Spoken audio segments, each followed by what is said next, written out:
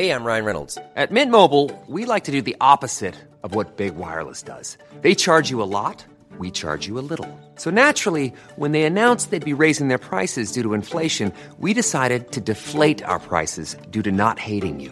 That's right. We're cutting the price of Mint Unlimited from $30 a month to just $15 a month. Give it a try at mintmobile.com/switch. $45 up front for 3 months plus taxes and fees. Promo rate for new customers for limited time. Unlimited more than 40 gigabytes per month. Slows full terms at mintmobile.com. Hey, it's Ryan Reynolds, and I'm here with Keith, co-star of my upcoming film, If, only in theaters May 17th. Do you want to tell people the big news? All right, I'll do it. Sign up now and you'll get unlimited for $15 a month and 6 months of Paramount Plus Essential Plan on us. mintmobile.com/switch. Upfront payment of $45 equivalent to $15 per month. Unlimited over 40 gigabytes per month. Face lower speeds. Videos at 480p. Active Mint customers by 531.24 get 6 months of Paramount Plus Essential Plan. Auto renews after 6 months. Offer ends May 31st, 2024. Separate Paramount Plus registration required. Terms and conditions apply if rated PG. Hiring for your small business? If you're not looking for professionals on LinkedIn, you're looking in the wrong place. That's like looking for your car keys in a fish tank. LinkedIn helps you hire professionals you can't find anywhere else, even those who aren't actively searching for a new job but might be open to the perfect role. In a given month, over 70% of LinkedIn users don't even visit other leading job sites. So start looking in the right place. With LinkedIn, you can hire professionals like a professional. Post your free job on linkedin.com/achieve today.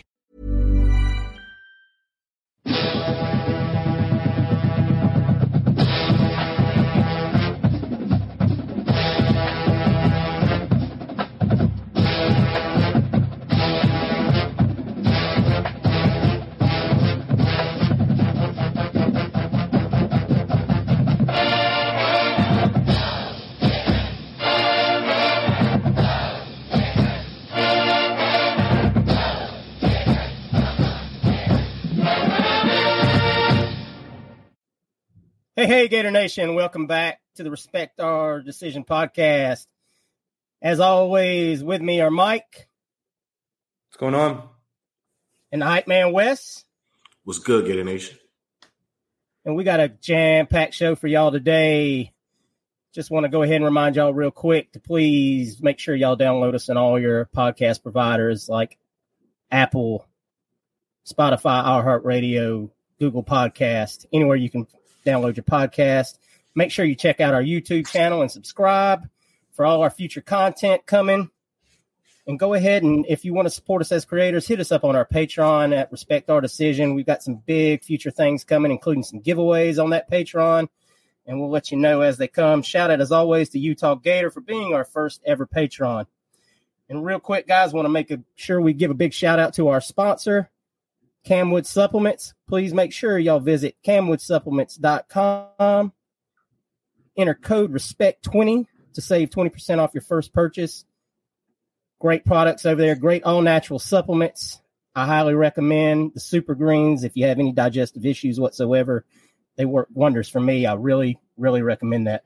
But without any further ado, guys, we're going to get right to it. We got a big special guest today, Nick Torre. Senior writer for On 3 and Gators Online, and you know him from the Stadium Gale podcast. Nick, what's going on, man? I'm getting bigger, so I don't know if I'm special, but I'm definitely getting bigger, eating good. That's for sure. So I guess that's what you meant by big guest. But yeah, I'm glad to be here, guys. Big guest, man. Yeah. Hey, we're still new in this pod world. Every guest is special, man. Okay. Hey, it's cool though because you don't need much. You just need an internet connection and like a pair of headphones. All you need is like an Apple pair of headphones and it's just some guys talking football. And that's what we do, man. That's what we do. We had an up and down week, man, up and down couple of weeks. And, we just really want to kick it around a little bit and talk about what's going on with the team and where they might be going to next. But, this is a recruiting podcast first and foremost. So we obviously want to go ahead and start out talking a little bit of recruiting, and you being on 3 there with Corey Bender and the gang. Y'all do a terrific job over there. Get lots of great interviews and lots of content out. What's the vibe right now going around the Gators recruiting world? Yeah, I think, Billy Napier's recruiting has been a roller coaster. I mean, you miss on a couple of guys, and I thought like 6 weeks into Billy Napier's tenure, I was like, man, this is the quickest a coach has ever been fired by a fan base. Like they were ready to run him out of town. And then they kind of figured things out. They had like a 14-week stretch or a 14-day stretch where they were just getting recruits left and right.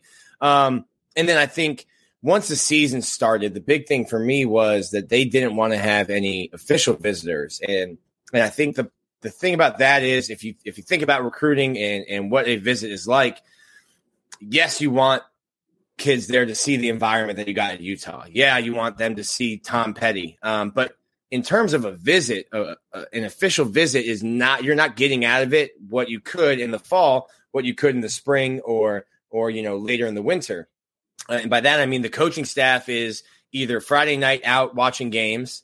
Saturday, they're in the hotel with the team. There's a mission, there's a goal. You're not getting that FaceTime. You're not getting that one-on-one time with your position coach, with all these other recruiters. And Florida's put in, just that they've got 8,000 people on staff to handle recruiting. But they really want to have just one game. They think the LSU game is going to be big and special. So if you want to come for an official, that's the game. Otherwise, they want you to come to an official when they can be all hands on deck. So I like that. And I think you saw that an official get changed from last week, and I think that'll be rescheduled for LSU. So to me, the recruiting is only going up, and you're in that sweet spot for first-year head coach where you're going to do with the roster that you inherited, you're going to do what you can. But now you're still able to point and say, listen, if we had you, Mike, if we had you running the ball for us, like we haven't had a chance to get our guys in, you see this deficiency we have, you come in and you're going to fill that for us. And we're looking for guys like you to come in and you're still in that sweet spot. If you're a fifth-year coach, you can't really say, hey, we have a deficiency on our team. Well, you've been recruiting for 4 years. That deficiency is your problem. So now you're able to put it on somebody else and tell these guys, hey, we might take our lumps this year, but we need to get guys like you in, guys that we want into our program, and that's when we're going to be special. So I think you're in that sweet spot right now. The swamp wasn't as good for Kentucky as it was for Utah, but it's been two really good environments. So any player that's there can see or start to picture themselves, hey, I want to run out of that tunnel and hear this for me. So I think the swamp has done its part in recruiting as the 8,001 and first member on staff. I think the swamp's done its job, and then Florida's played well. I think the defense played well enough to win the football game against Kentucky, and obviously everyone played well enough to win the opener against Utah. Absolutely. And just a note about moving those official visits back, that also, you always want to position yourself to have as close to the last visit as possible. Mm-hmm. So, that's a old trick out of Saban's book that I'm sure Billy knows as well that he's probably trying to employ. Mike, you had something you wanted to ask off of that? Yeah. Nick, how you finished your statement there toward the end. First, did the ink that Kentucky loss had an effect on recruiting? I don't think it does, and I don't think any one game should. Okay. Like when they say the fan base or the media leaked his commitment and now he's not going to commit to that school. I'm like, all right, well, that's probably not the kid you want in your program. The one that's going to be like, oh no, they ruined my surprise, so I'm going to take my party elsewhere. That's probably not the kid you want. So if you lose to Kentucky and it's Billy Napier's second game as coach at Florida, Billy Napier hasn't even coached 50 games as a head coach yet. And you played a coach who's been the head coach at Utah for 18 years. Stoops is in his 11th year. Both teams are top 20. Three of your first four opponents are top 20. I don't think any one loss is going to hurt Florida. Like Derek Lagway's in the swamp. I think he's more like, dang, this is really cool. This is a really cool environment, more so than they lost to Kentucky. So I need to think about that when I make my decision in a year of where I'm going to go play in 2 years. And just to follow up on that, you pretty much touched on it with Billy having a bump class. I've been saying you just pretty much have to look competent, and you essentially sell like, hey, we just need you in this class, and if you are deficient and say like tight ends are like that's what you're selling. Like, look what you could do. So, what are your thoughts on that? Hey, they're not selling tight end to anybody. Sorry, the tight ends on this team are an extension of the offensive line. So Correct. I don't know if you're not getting the next Kyle Pitts to come down and look at your offense and say, hey, yeah, that looks fun. I want to go do that. But that's exactly what it is. It's like, hey, listen, these are my guys now. But I didn't to steal like a Parcells line. I didn't go shopping. Like, I'm making dinner, but I didn't shop for the ingredients that we're making dinner with. So that's definitely a thing that a first year coach and maybe even a second year coach can get away with. Now, there's definitely an expiration date on that recruiting pitch, but Billy Napier's in the sweet spot of being able to do that because, yes, he's been here since December, but he inherited this team. He inherited this roster. So you're definitely selling that to people. And it's like, hey, you can even show them film from Louisiana and say, listen, you didn't see that on Saturday, but we just don't have the guys to do that yet. But this is what our offense can do. So I make the joke about the tight ends, but you might be able to show them something on film if you have a tight end on a visit and say, listen, I know we threw 3 passes to tight ends tonight, but look, here's what like the full arsenal is. We just don't have that skill set or that player in the offense yet to really do it, to really open up the offense. Yeah, I equated that to somebody yesterday. I said he's basically trying to put a puzzle together with pieces that aren't meant or fit this puzzle right now. Yeah, and you drop the puzzle in the pool, and now you've got soggy pieces, and you're trying to you're trying to make them fit any way you can to put the best puzzle together, but the picture might not look great when you're done. Yeah. Wes, you got a question you want to ask Nick? Yeah, kind of like a 2-part question. I had a question in mind to start off, but then us talking about what we were just discussing about the class that he has in now and who he's working with as far as Mullen guys. There's a lot of talk about the 3 years and what years should he be established. People, there was a 3-year test thing going around from another podcast that people love to employ. I'm not a believer in that because in year 3, those players that Mullen had are now juniors, and your players that you recruited in are now freshmen and sophomores, and then that sophomore class wasn't really a full class for you. So how do you feel about that? Because you kind of touched on it already, but what is the year you think that coach is it year 4? Because I'm thinking year 4 maybe, because now your first class is juniors, even though that class is kind of half. If that makes sense? Yeah. That makes sense. I used to be a big proponent of you have to give a coach 4 years to get a full recruiting class, a full 4 in. But now with the transfer portal, what is that timeline? You look at Mel Tucker at Michigan State.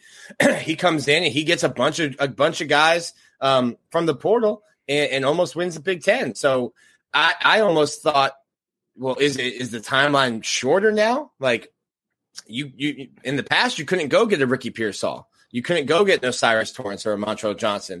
If those guys did transfer in, they'd be on the bench, not even in pads watching the game, next to us.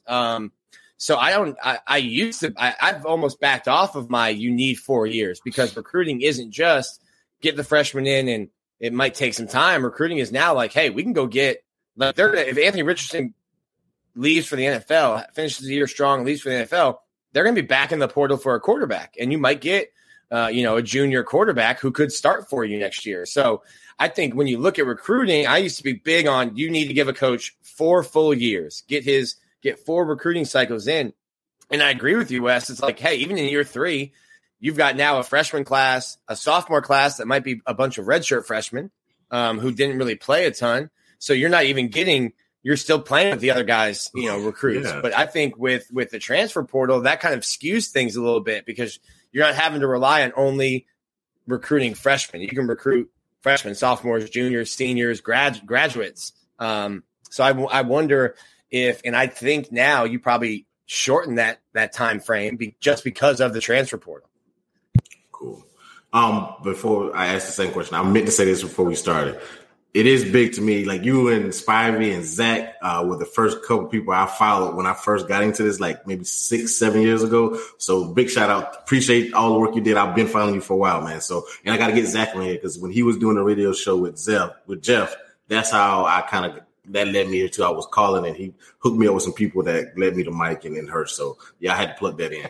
But my real question, you've been following Gator Nation, as I said, for a while, and this your 3rd coach. Were you here with Muschamp? is my fourth coach in 10 years. I might be the problem. I might be the problem. My bad. I shortchanged it. The solution to fix Florida football might just get me out of town. And they might figure it out. My fourth coach.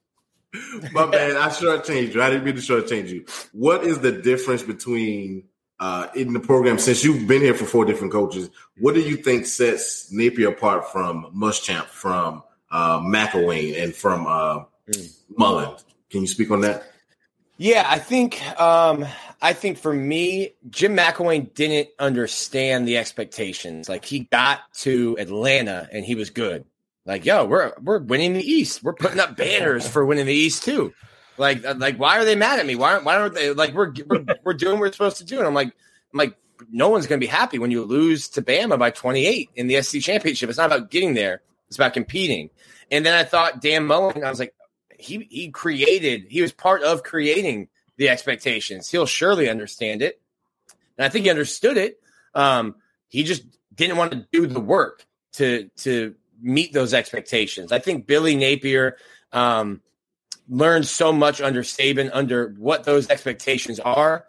He may not understand them, but he knows what they're going to be and that they're not going to change. The biggest difference to me with Napier is when Jim McElwain came, he talked about having the 2-year calendar. And I don't know that they really followed it. And that's a Saban thing. It's like, you know what you're doing 2 years out from today.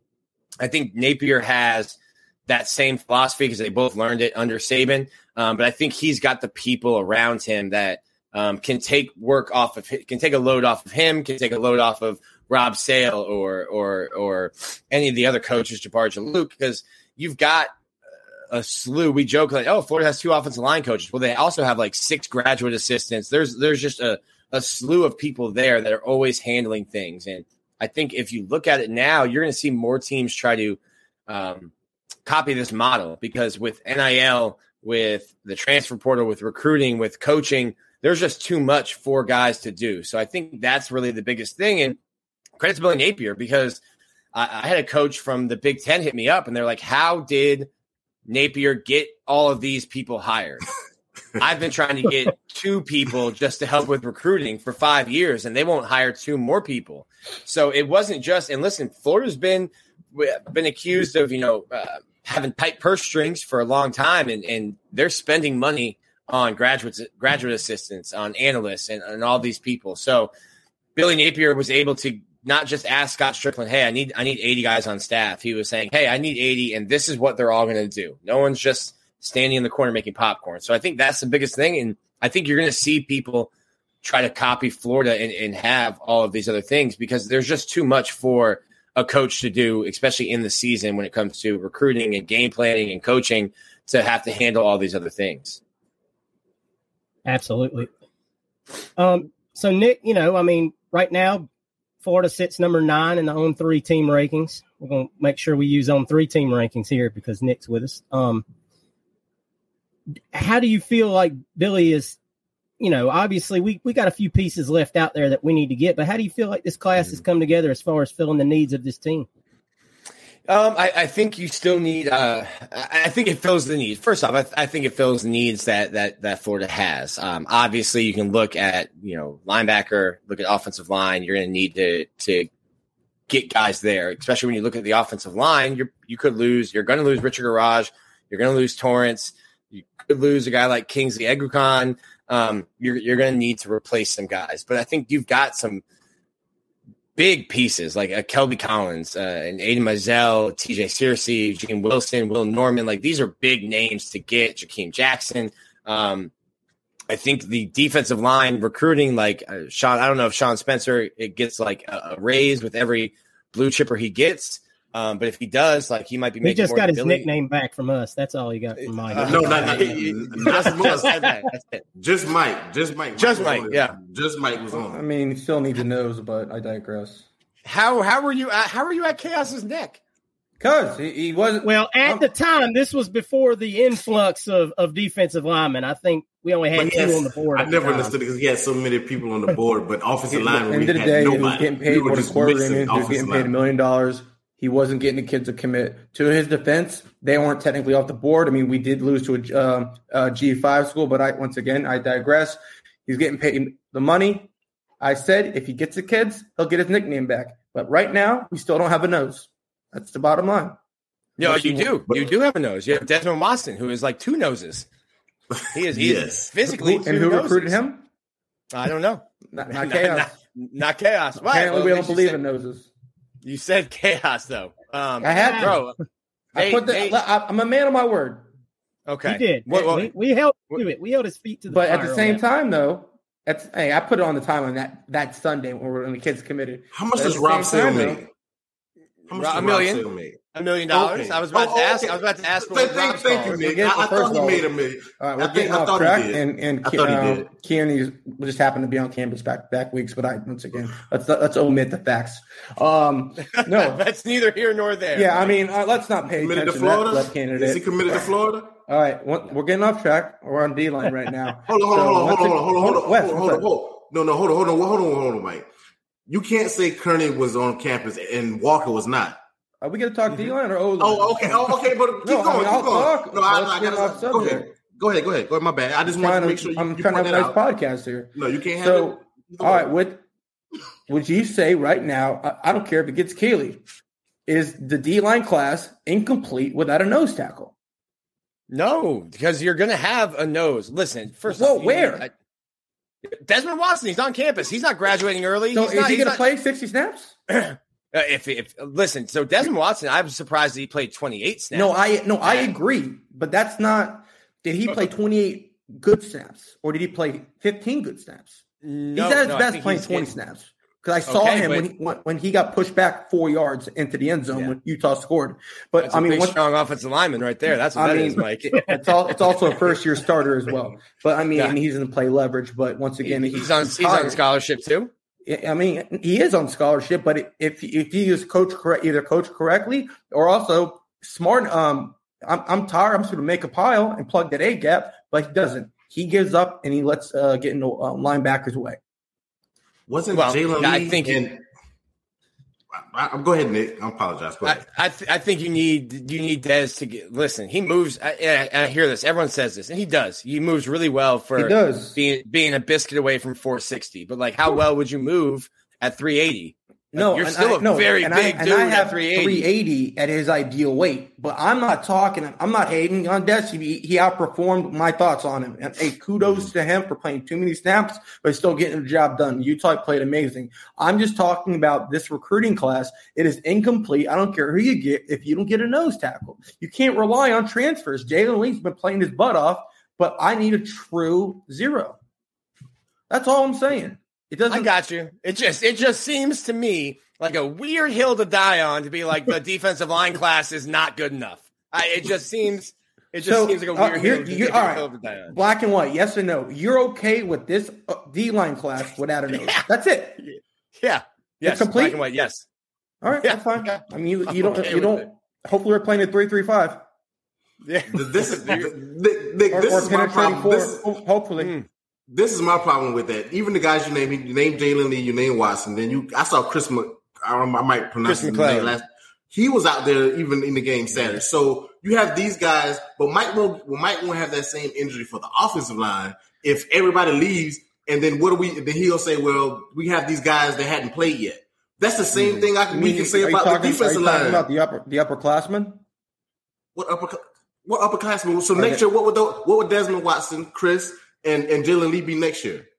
Do you want to talk about? Are we talking O-line? I'm just asking a simple question. That was a simple question. What would they be next year? What's the line of scrimmage? Okay. What's the line of scrimmage? Are we on? You got to pick one. I thought we moved on from D-line. Ask your question, Hurst. Go ahead.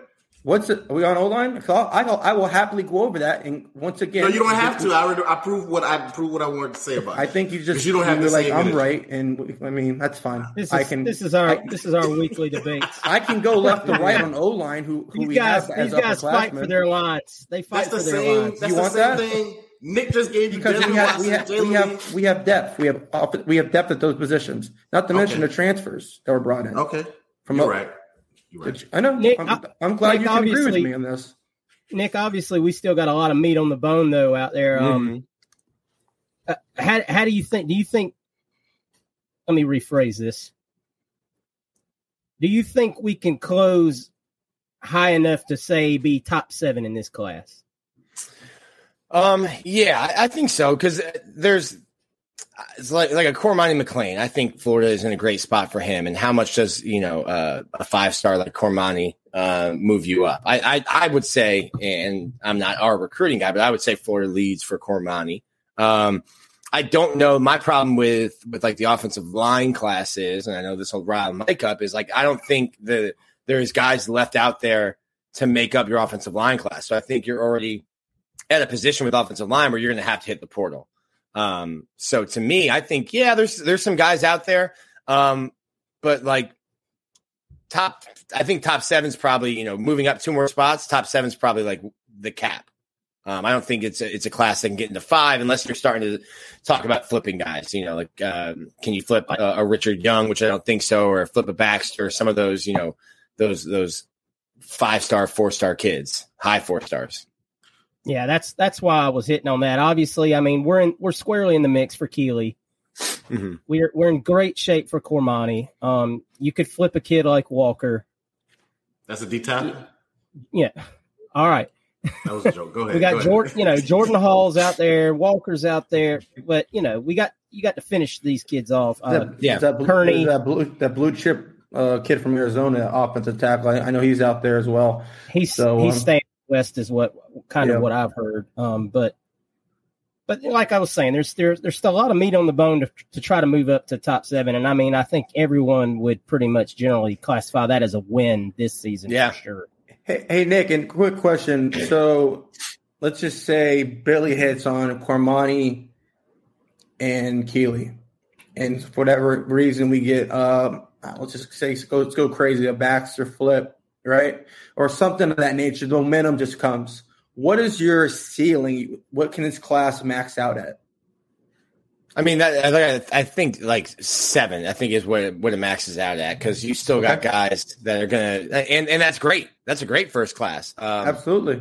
Maybe a 6, and because it depends on, as games get played too, guys' ratings fluctuate with how they're playing their senior season. So Florida's class might not get those guys and might still go up just based on how the guys that have committed play. But I think probably 6. Like I think Hirsch said, is 7 a good finish? I think like 6 or 7. I don't think there's enough out there without a bunch of flips happening to get into the top 5. But we're talking about your first recruiting class, and it's not even your first full recruiting class, because like the guys that are seniors here, like Cormani didn't have a relationship with Billy, but Cormani was never going to go to UL. I can't remember the player right now, but Dan Mullen got someone to sign at Florida.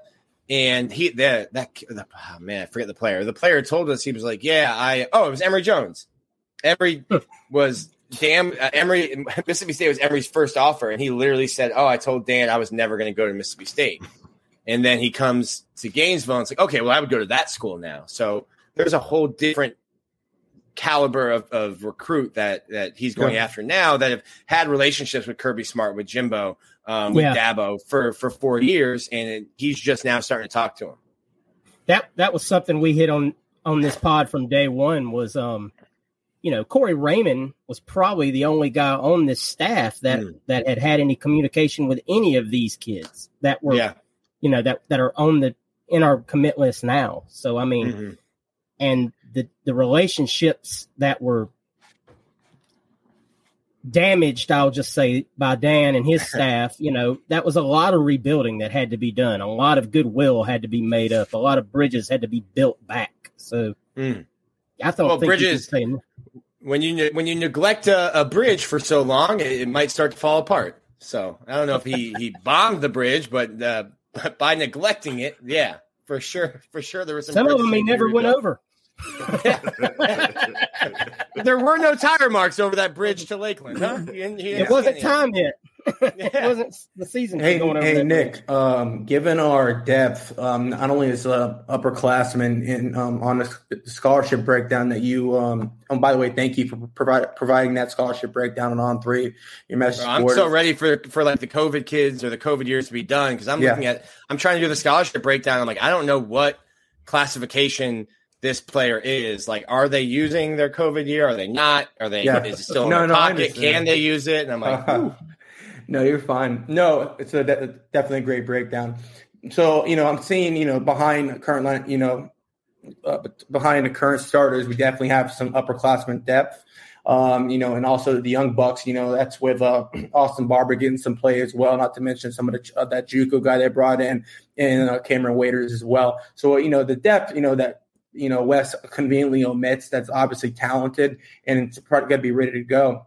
How much do you think we're going to bring in a large O-line class, or kind of just keep it somewhat limited to maybe 2 to 3 tackles and a couple interior O-linemen and really go hard? That's next cycle. If you look at it, so I would say it would depend on who leaves, and that's going to be tough because like Ethan White could come back. I see him coming back personally. But if he doesn't, then you need somebody else. So like you've got guys you've got guys like Josh Braun who really hasn't played a lot. So I think he comes back, or does he end up transferring? That's why I think coaches are getting paid as much as they are to try to figure this stuff out. And I just don't know. So what do I have Florida at? 14, 17 offensive linemen? I think you want 20. So I think you're already behind the numbers. So yeah, I think you do need a bigger class because 17 because Torrance is gone, or 17. So you're still behind.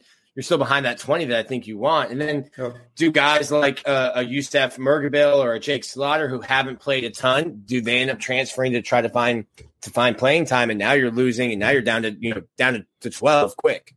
So yeah, I still think you need a big class, whether that's going and getting a guy like an Osiris Torrance, who, or a grad transfer that's only going to give you 1 year to kind of bridge that over. Because I've always said offensive line is the hardest position to recruit because, it's just a projection. And there's so many, was it Martez Ivy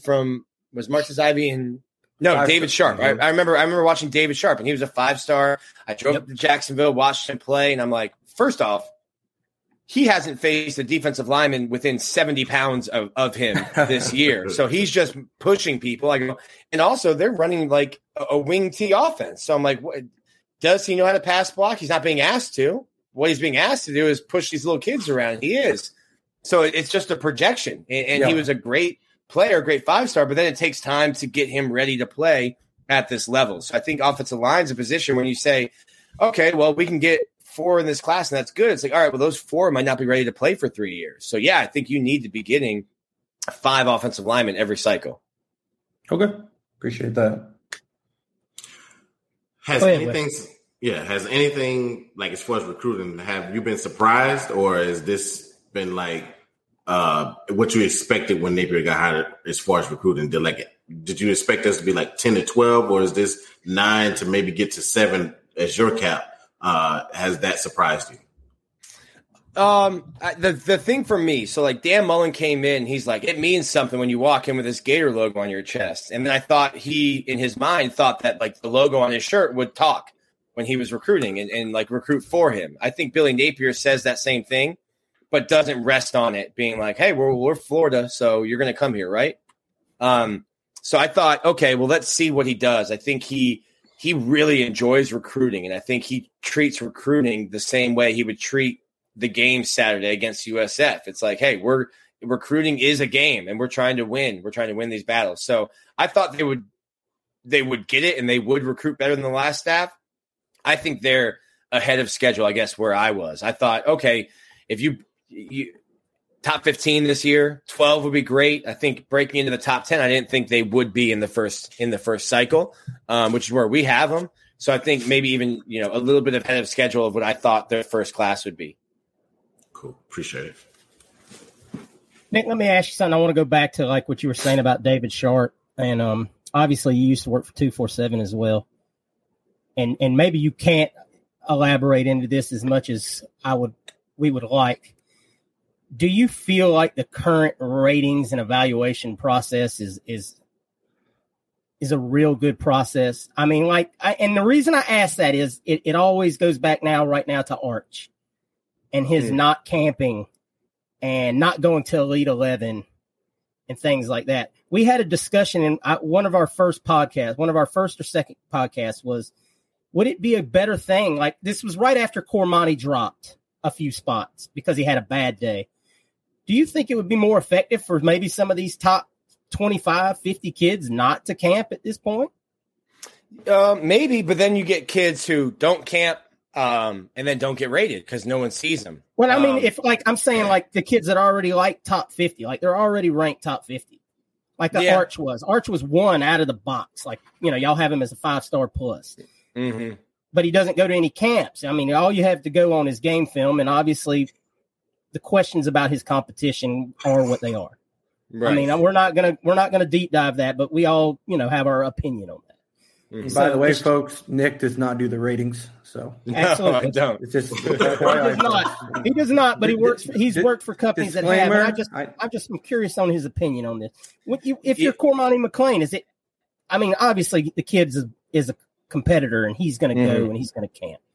But if there's a chance that you lose your ranking and possibly your NIL value, is it a possibility for these kids to skip camps going forward if they're ranked so high? It could be. And then what camps do you go to? I've had, when I worked for Rivals, I had a kid tell me, oh, Rivals has me ranked lower than the other 3 sites, so I'm not going to do an interview with you. And I was like, I have nothing to do with that ranking. and then would he go to a different camp, but not a rival sponsor camp? It is a tough spot for the guys that do the recruiting rankings, because it's like, okay, well, this is the first time I've had a chance to see Cormani McClain in person, and let me see. He's gonna. I know what he is on film, and I've watched this and I've seen that.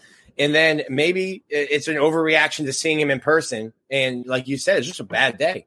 You have one bad day. But then in my mind, if I'm the guy that's making the rankings, well, this is the first time I had a chance to see him. Maybe the tape lies. Maybe he's not that fast as he looks in tape. Maybe it was just bad competition. You start second guessing yourself. So I think it could lead to players not going because as we get into NIL and NIL starts shaping things,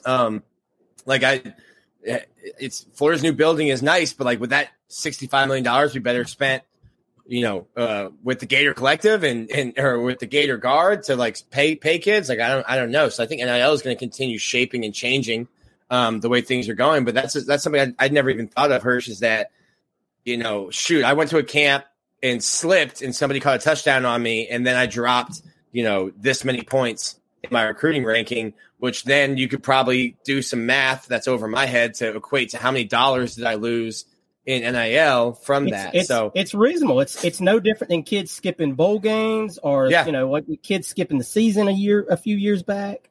I mean, at the end of the day, these kids are going to do. They need to do in a lot of cases what's best for them and their families. And we have to respect their decision. Absolutely. One kid in Texas skipped his high school season. Running back. I mean, do we like it as fans? No, we don't. I mean, and are some of these kids just straight competitors? They want to go out there and be top dog? Obviously. And I can't, and if that means they slip in rankings, then obviously that was their decision to do that. And they have to live with that.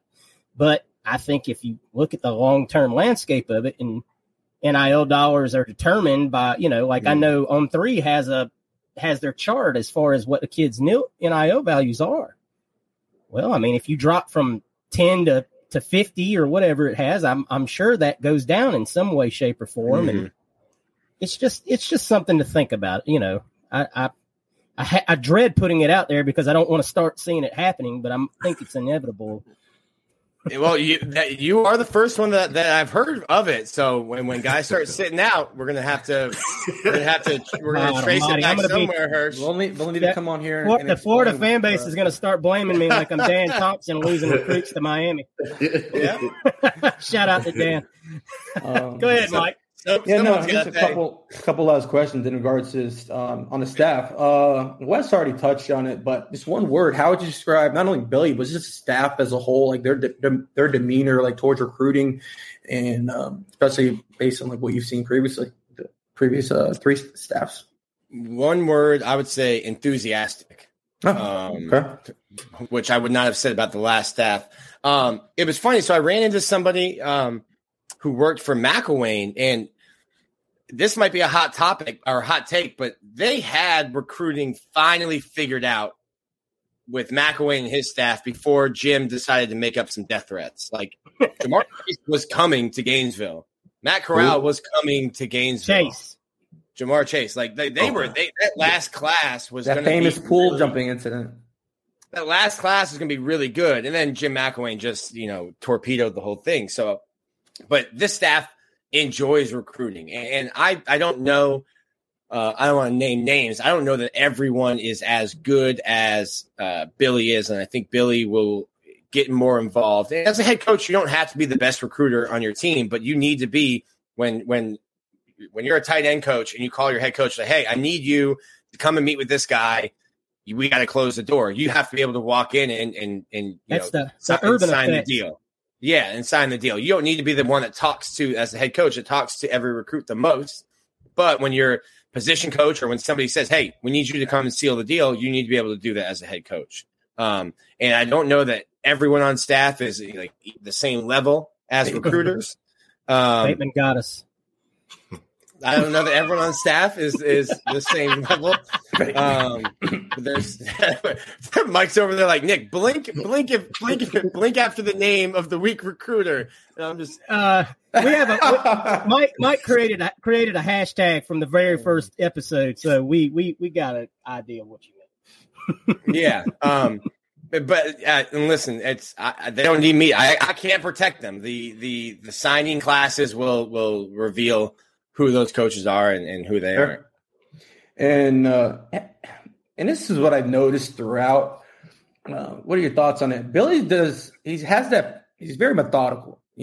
He's very calculated. So it seems like personality is like that perfect one to be able to drown out us as Gator Nation. I mean, we run off coaches. I mean, you have to have a certain personality for a quarterback and head coach to be in Gainesville.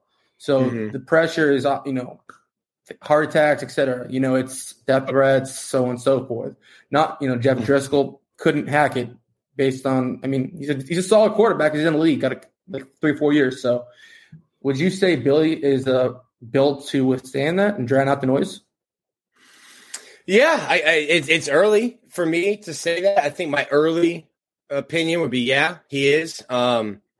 He's just a really like devout Christian. I think he puts his family and his relationship with God first before anything else. But he still is a tireless worker.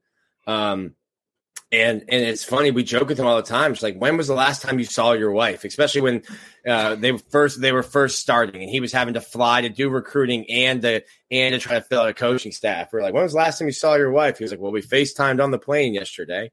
And I was like, okay, this guy is not afraid to work. So I think that Florida fans will, if they haven't seen that, will see it. And listen, you can appreciate that. One of the most maddening things about Dan Mullen was just like, you spent more time on the phone with your travel agent than you did with a 5-star quarterback or a 5-star running back. And that was frustrating. So I think for me, Billy's built to work. Like, he's just going to be a hard worker no matter what. And I honestly think he won't see most of the stuff. Like, when people are angry, I honestly think he won't even see that stuff. And will ignore it if he does. And last thing, besides Cormani, who's the key player Billy needs to get into class and why? Besides Cormani, I would say Cormani, but that give me time to think while I say this. I would say Cormani because Cormani was ready to commit to Dan Mullen's staff. Like, he was ready to pull the trigger last year. So to me, it's like that would be like a condemnation of what you're doing. If you had a guy who was ready to commit to the last staff, who wants to be a Gator from just down the road, his coach right now, his position coach right now, was an All-American at your school. So to me, Cormani's the one you have to land because there's all these other things. He wanted to be a Gator, almost pulled the trigger, still wants to be a Gator. Your team is better, or at least is you can say is better. And you have the best quarterback coach in the country, on your squad. So, so I'm not sure who I think I would say is the one outside of him. I would have liked to have gotten, I would have liked to have hit on a quarterback earlier. I forget his name. He went to Clemson, Nick something. Yeah, and you're talking about that's the one at Alabama V or Texas. I think he went. I think he's talking about Viz. I can't say his name. Vizcaino? Vizini. Is his girlfriend over there or something? She might be. But listen, there's a transfer portal for regular students too. It's happened before. We're equal opportunity school. Oh man. Well, let's move on to talking about a few team things. Obviously there's a lot going on right now. Wes, what you want to ask Nick about the team? There was a lot of reactions to Saturday's loss. We had our raw reactions. We let it all out. Go listen to that podcast. It's very, very good. But did that deter your outlook on the season? Like maybe you had a projection 8-4, 9-3, 10-2, whatever that was before the season started. Did Saturday's loss, or maybe did week one, because I didn't talk to you week one, did week one's win against Utah change, or did Kentucky bring that back down to, how do you feel about those two games, and did they change anything as far as looking towards the season? I thought Florida was 1-1 all off season. I just had them flipped. I had the games completely wrong. So after the week one, all off season I said Florida's 7-4 or 7-5, 8-4, and then they beat Utah. And I'm like, man, you're gonna look stupid. Like this team's gonna go 10-2, and you're gonna look like an idiot because you've been saying 5 losses all off season. So then they lose to Kentucky, and I'm like, okay, this is what I think Florida is, and I think they're gonna have growing pains, and I think they're gonna struggle. I said all offseason, I thought, they're gonna call 60-40 run to pass because they have a good offensive line. They have a really good running back room, and you've got a quarterback who's 6'4", 240, who can run 20 miles an hour. And then I thought last week's defense looked a lot like Georgia's. There was a spy, at least one spy on Anthony Richardson the entire game. That one switched, so he might identify who that is pre-snap, and then as the play starts developing, it's not there anymore. I think Mark Stoops went and looked to see what Kirby and Georgia did, and that defense to me looked a lot like the defense last year in Jacksonville. So there's blueprints out there. I think Florida's defense is going to struggle to cover tight ends, slants, crosses. That's a thing. Like that's not new. I was saying that in the spring. I'm like, and it shouldn't surprise anyone. Like their linebackers that are there have been here 5 years. They haven't changed. Six. Six. Ventrell Miller might break a record if you include interim coaches. I think he's on his 6th head coach. If you include interim coaches, or 5th head coach. Wow. So that might be a trivia question at some point. But then Florida on the defensive line, like Dan Mullen didn't leave the cupboard bare, but you don't have enough plates for like 10 people to come over for dinner. So you're going to start wearing down as the game goes on. Gervon Dexter's played over 120 snaps in 2 weeks. You're just asking a lot of these guys. So Florida's going to wear down, and you're going to be able to run the ball on them, and the tight ends are going to be able to do this. And you need Anthony Richardson to be Anthony Richardson. I think a lot of what happened with him last week was, okay, here's Will Levis. This is a guy who I'm being compared to in terms of draft, not in terms of skill set, but in terms of draft. There's 15 NFL teams here. I'm going to show them that I can do what he does, because there's nothing he can do to show them that he can do what I do. So I'm going to show them I can be a better passer than him. I'm going to beat him at his own game. And then I think as the game goes on, he starts losing confidence, and he just wasn't able to shake that out of his head, and things start to snowball on him. So nothing that happened to me last week changed my perspective on Florida's team. I still think they're 7 wins, 8 wins. Anthony Richardson is going to bounce back. Like, you just need to let him be Anthony Richardson. 35-6 is not the pass to run ratio that Anthony Richardson should have at the University of Florida. Yeah, that was going to be my next question. I mean, you've obviously been around the team a little bit. How do you think these guys bounce back, not just this week, but going to Knoxville in 2 weeks? How do you think this team responds? And I wrote that after the game. I'm like, I'm not worried about you bouncing back against USF. Like, if you lose to USF, people are going to put a for sale sign up in front of Billy's house. Like, but I'm not concerned about, like, I won't get caught in the moment. I won't be a prisoner of the moment if they beat USF 60-0 and they look great. It's like, cool. You should beat USF like that. I'm worried, or I guess interested, concerned. What do you look like on your first road trip? At a place where everyone will probably pick Tennessee to beat you. Hendon Hooker looks great. The Vols can score, and the place will be sold out. They'll probably do that, creamsicle stripe around the stadium again. Yeah, they're doing the checkerboard end zones. Okay. So that to me will be interesting. How do you respond on the road? Because you have a whole new set. You can practice. And Billy Napier and his staff did practice what a game day would be like during spring football. They took the team to the hotel and bust them and did all these things. Florida's spending money, but they're not going to take a charter up on Wednesday of game week just so you can do a dry run through and see Knoxville. So there's a lot of things that come with taking a team on the road for the first time, and that's going to be a good team. So that's the game I want to see you respond. You can beat USF 100-0, and it's not going to change my opinion of what this team is. You got to beat the Kentuckys, you got to beat Georgia and the teams in the SEC. You're not moving up any rankings for beating USF on Saturday. No, that's more of a. This is a get right game. This is what the doctor wrote this down. A scheduled joint practice, if you will, kind of, stay healthy. The swamp is the swamp is a CVS this week. So you got a prescription from the doctor, and you're going to CVS, and you're going to get your medicine this week, and you're going to feel better before you head up to Knoxville. But Nick, I talked about that. I'm gonna let you ask your question. I'm not asking a question, but I did talk about that. Like, I wish Anthony Richardson had these type of games, like how the season normally goes. Like, we had week 1 and 2 where you could play those type of teams, but just thrust them into 2 ranked teams with 3 out of 4 ranked teams in the beginning of the season is going to be hard on any quarterback. He's made 3 starts, all of them against top 20 teams. Crazy. And last year, that was probably the best defense ever assembled in college football.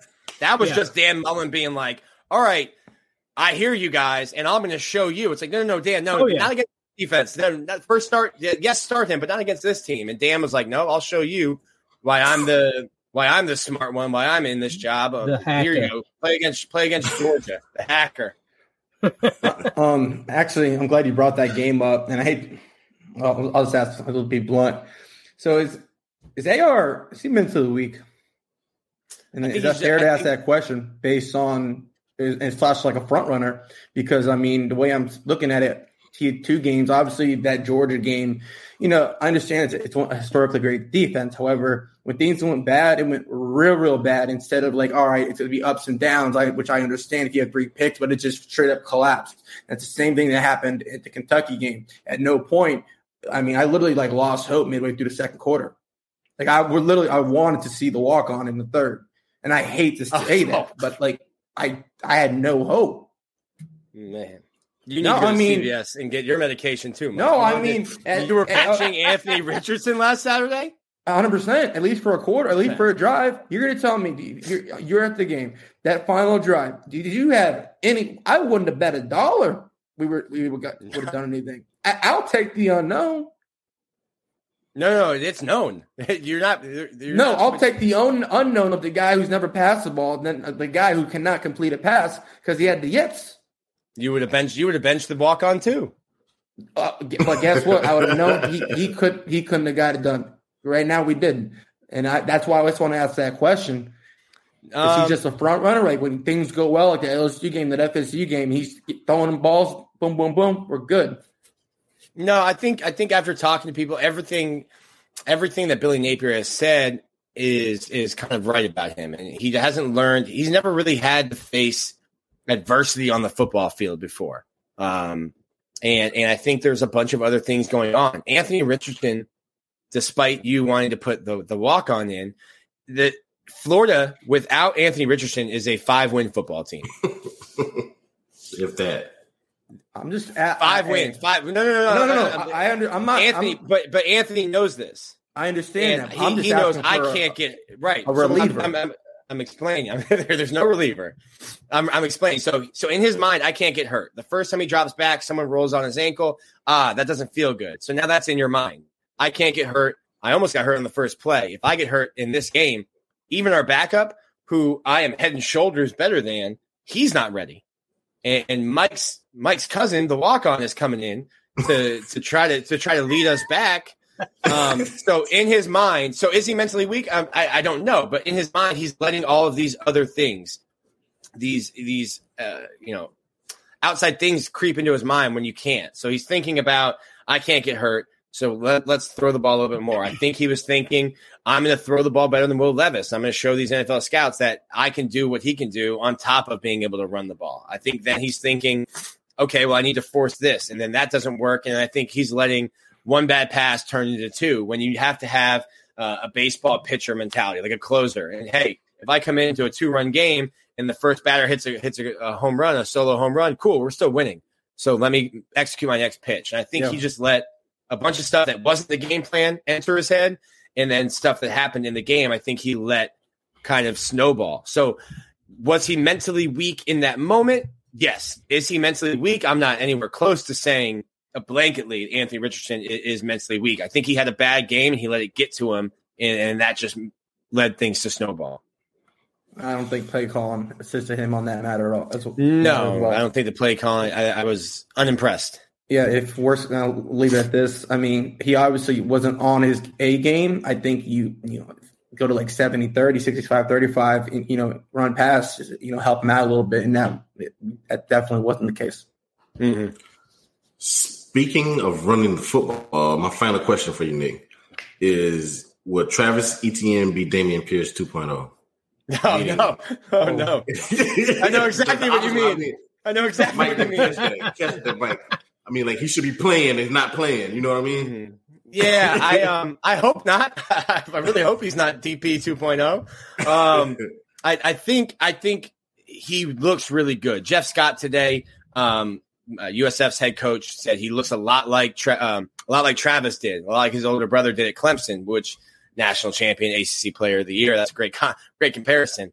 I hope not. I'm a big Naquan Wright fan. I do think he has looked the least explosive and the least successful of the three running backs. So I get why people want to see more Montrell, and I get why people want to see more Trevor, but I don't think so. I think you're going to continue seeing, if you look at their carry, I think Naquan leads, and then Montrell, and then Etienne. I think that's what you're just going to get. You're going to continue getting those three. You'll get 4 this week. I think you'll see Lorenzo Lingard play, especially later on in the game. But no, I hope we're not seeing, and I don't think we'll get to a scenario where they're both, locked in some prison somewhere under the stadium, and you never see him touch the ball. I personally think maybe it's because when you're running back, people just think you just have to run the ball, and to there's me, way more. It may be more pass protection, and Mike thing is about scheme. Mike thing is maybe that he's not a scheme fit for that zone blocking. I'm thinking that Kyle Shanahan runs very well. So but to me, I saw Naquan against Utah, and he blew 2 blocks on pass protection. So I don't know if it's that or what. So what do you think about Naquan and why he's not getting off? Why he's not seeming to be able to hit those cutbacks? To me, I think he's moving a little too fast. He's not letting the lanes open up when you have to be a patient running back in that type of scheme. So can you speak to that, Annie?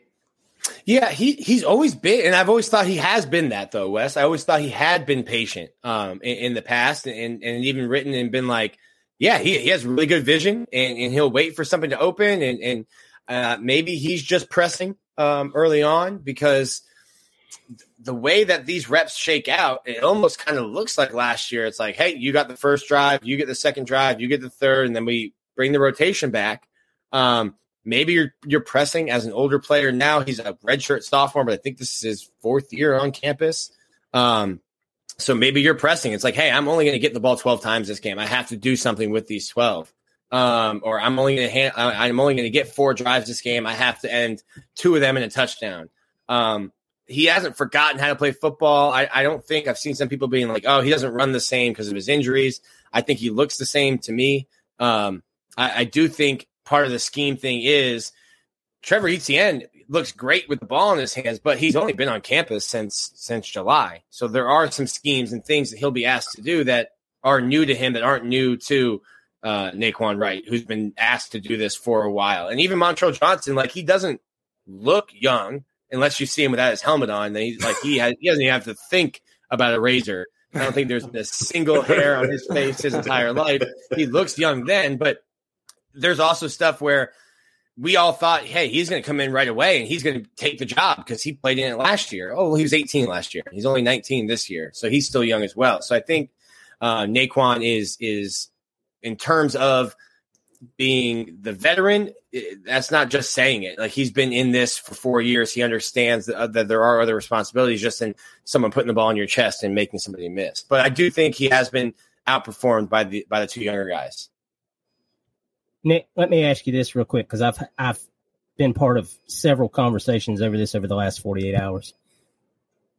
Why can't Lorenzo Lingard see the field? I don't know. And here's the thing. So, like, no one has, and I've told my friends this, who are Michigan fans. They're like, oh, so-and-so is getting great spring reviews. I'm like, you're not going to read bad stories about players in the spring. Like, nobody's having a bad spring.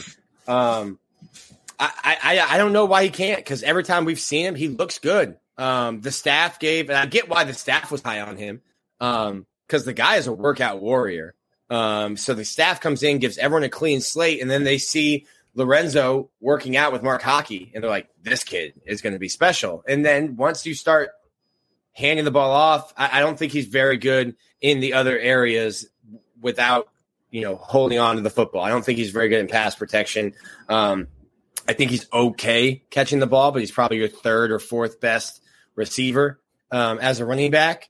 So I think that's what it is that there's more to just, more to running back than just running the ball. If you're only handing him the ball, he's big, he's physical, he's fast, he'll make people miss. But then, when do you have him on the field? Only when you're handing the ball off to him, and then you become predictable with that. You can't have him on the field.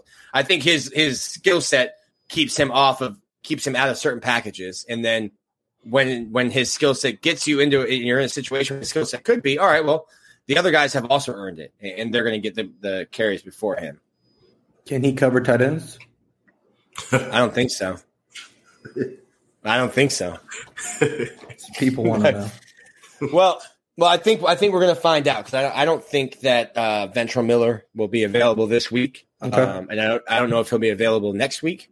So we're going to find out if Scooby and if Shamar can cover tight ends, because I think you're going to see a lot of those two playing next to Amari Burney this week. Do you have a Tarquin update, or are we waiting on the press conference? We're waiting on the press conference tomorrow for Tarquin. Thank you. Real quick before we get you out of here, 3-2 games. Obviously, who's been the best player on the team, not named Jeremy Crawshaw? You caught me. I was going to go Crawshaw. That's my guy. Well, that's why he's the host. Yeah. Do both sides of the ball. Give us one offense, one defense, just so the people hear an opinion.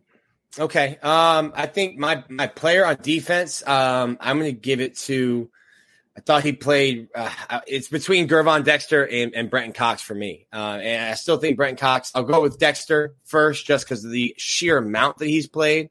And I don't think it's dipped a little bit. Like, people asked me after week 1, they're like, hey, he's getting blown off the ball in the 4th quarter. I'm like, yeah, it's his 60th snap. They're going to get him hurt. Doubled and tripled the whole game. They're going to if they don't find snaps to take away from them, they're going to get him hurt. There's who are you going to give him to? Sap, boom, move him inside. Sap, I don't know. Sap. There's so little depth on the defensive line. I'm aware. Tyreek Sapp has lined up at nose. Tyreek Sapp played I'm aware. snaps against Utah at nose. He weighs 260 pounds. Honest question. Do you think? Obviously, you're not going to get all SEC production out of him unless we're getting off the field. And I know not every team's like Utah, but he's got to make it. If it's getting rolled up on, like I don't hope, but like you're playing D-line, you should not have that many snaps. No, but he is. So that's why I give it to him. That's why I give it to him. Brenton Cox, shout out to him though. He literally threw a grown man into a quarterback. Saying he doesn't get a sack for it. Trey Dean, I think, and somebody else got half sacks each. And I'm like, no, give that to the guy who it was Dexter. Dexter got the half a sack. Yeah. I'm like, give the sack to the guy who picked up a grown man and threw him into the quarterback. That's who earned the sack. So Brenton Cox is playing better. On offense, it's Anthony Richardson, and that's Anthony Richardson it doesn't matter that he had a bad week too. Anthony Richardson is going to give Florida a chance to win every time he's on the field on Saturday. And Anthony Richardson, the team will be as good as he is. And he was really bad against Kentucky, so they lost. He was really good against Utah, and they win. This team is going to ride and go up and down with Anthony Richardson for the entire season. It is what it is. I mean, people are just going to have to accept it one way or another. I mean, there's going to be growing pains. Everybody should realize that. If they don't, they just haven't watched a whole lot of football. I mean, anytime you have a scheme fit, a coaching change, a quarterback that had that had one career start. I mean, it's just which was a setup. That was a setup, and it was. He didn't even get all the reps that week, right? They split reps. No, that whole thing was it's just that it's a recipe for. It's a recipe for bad things for games like Saturday to happen. Mm-hmm. Now, granted, we know Coach took responsibility. We know he took ownership of it, but we all just want to see something done about it. I mean, we want to see different play calling. We want to see, some changes, obviously, but we'll know real fast. We'll know real quick, what he can and can't do with the roster he has. I have one question. Yeah, go ahead, Nick. Mike, what is the walk-on quarterback that you want to play? What's his name? It's like Kinley or something. Okay. It's like Kinley. Okay. Starts with a K. I did say, hey, to my credit, I do Mike, to my credit. No, hold on. I did message this to Wes. I think it was on our group chat. I saw a picture of him. I put QB1. So I was joking, obviously. No, it was just honestly, even if you bring him out, if you just bring him out for a drive.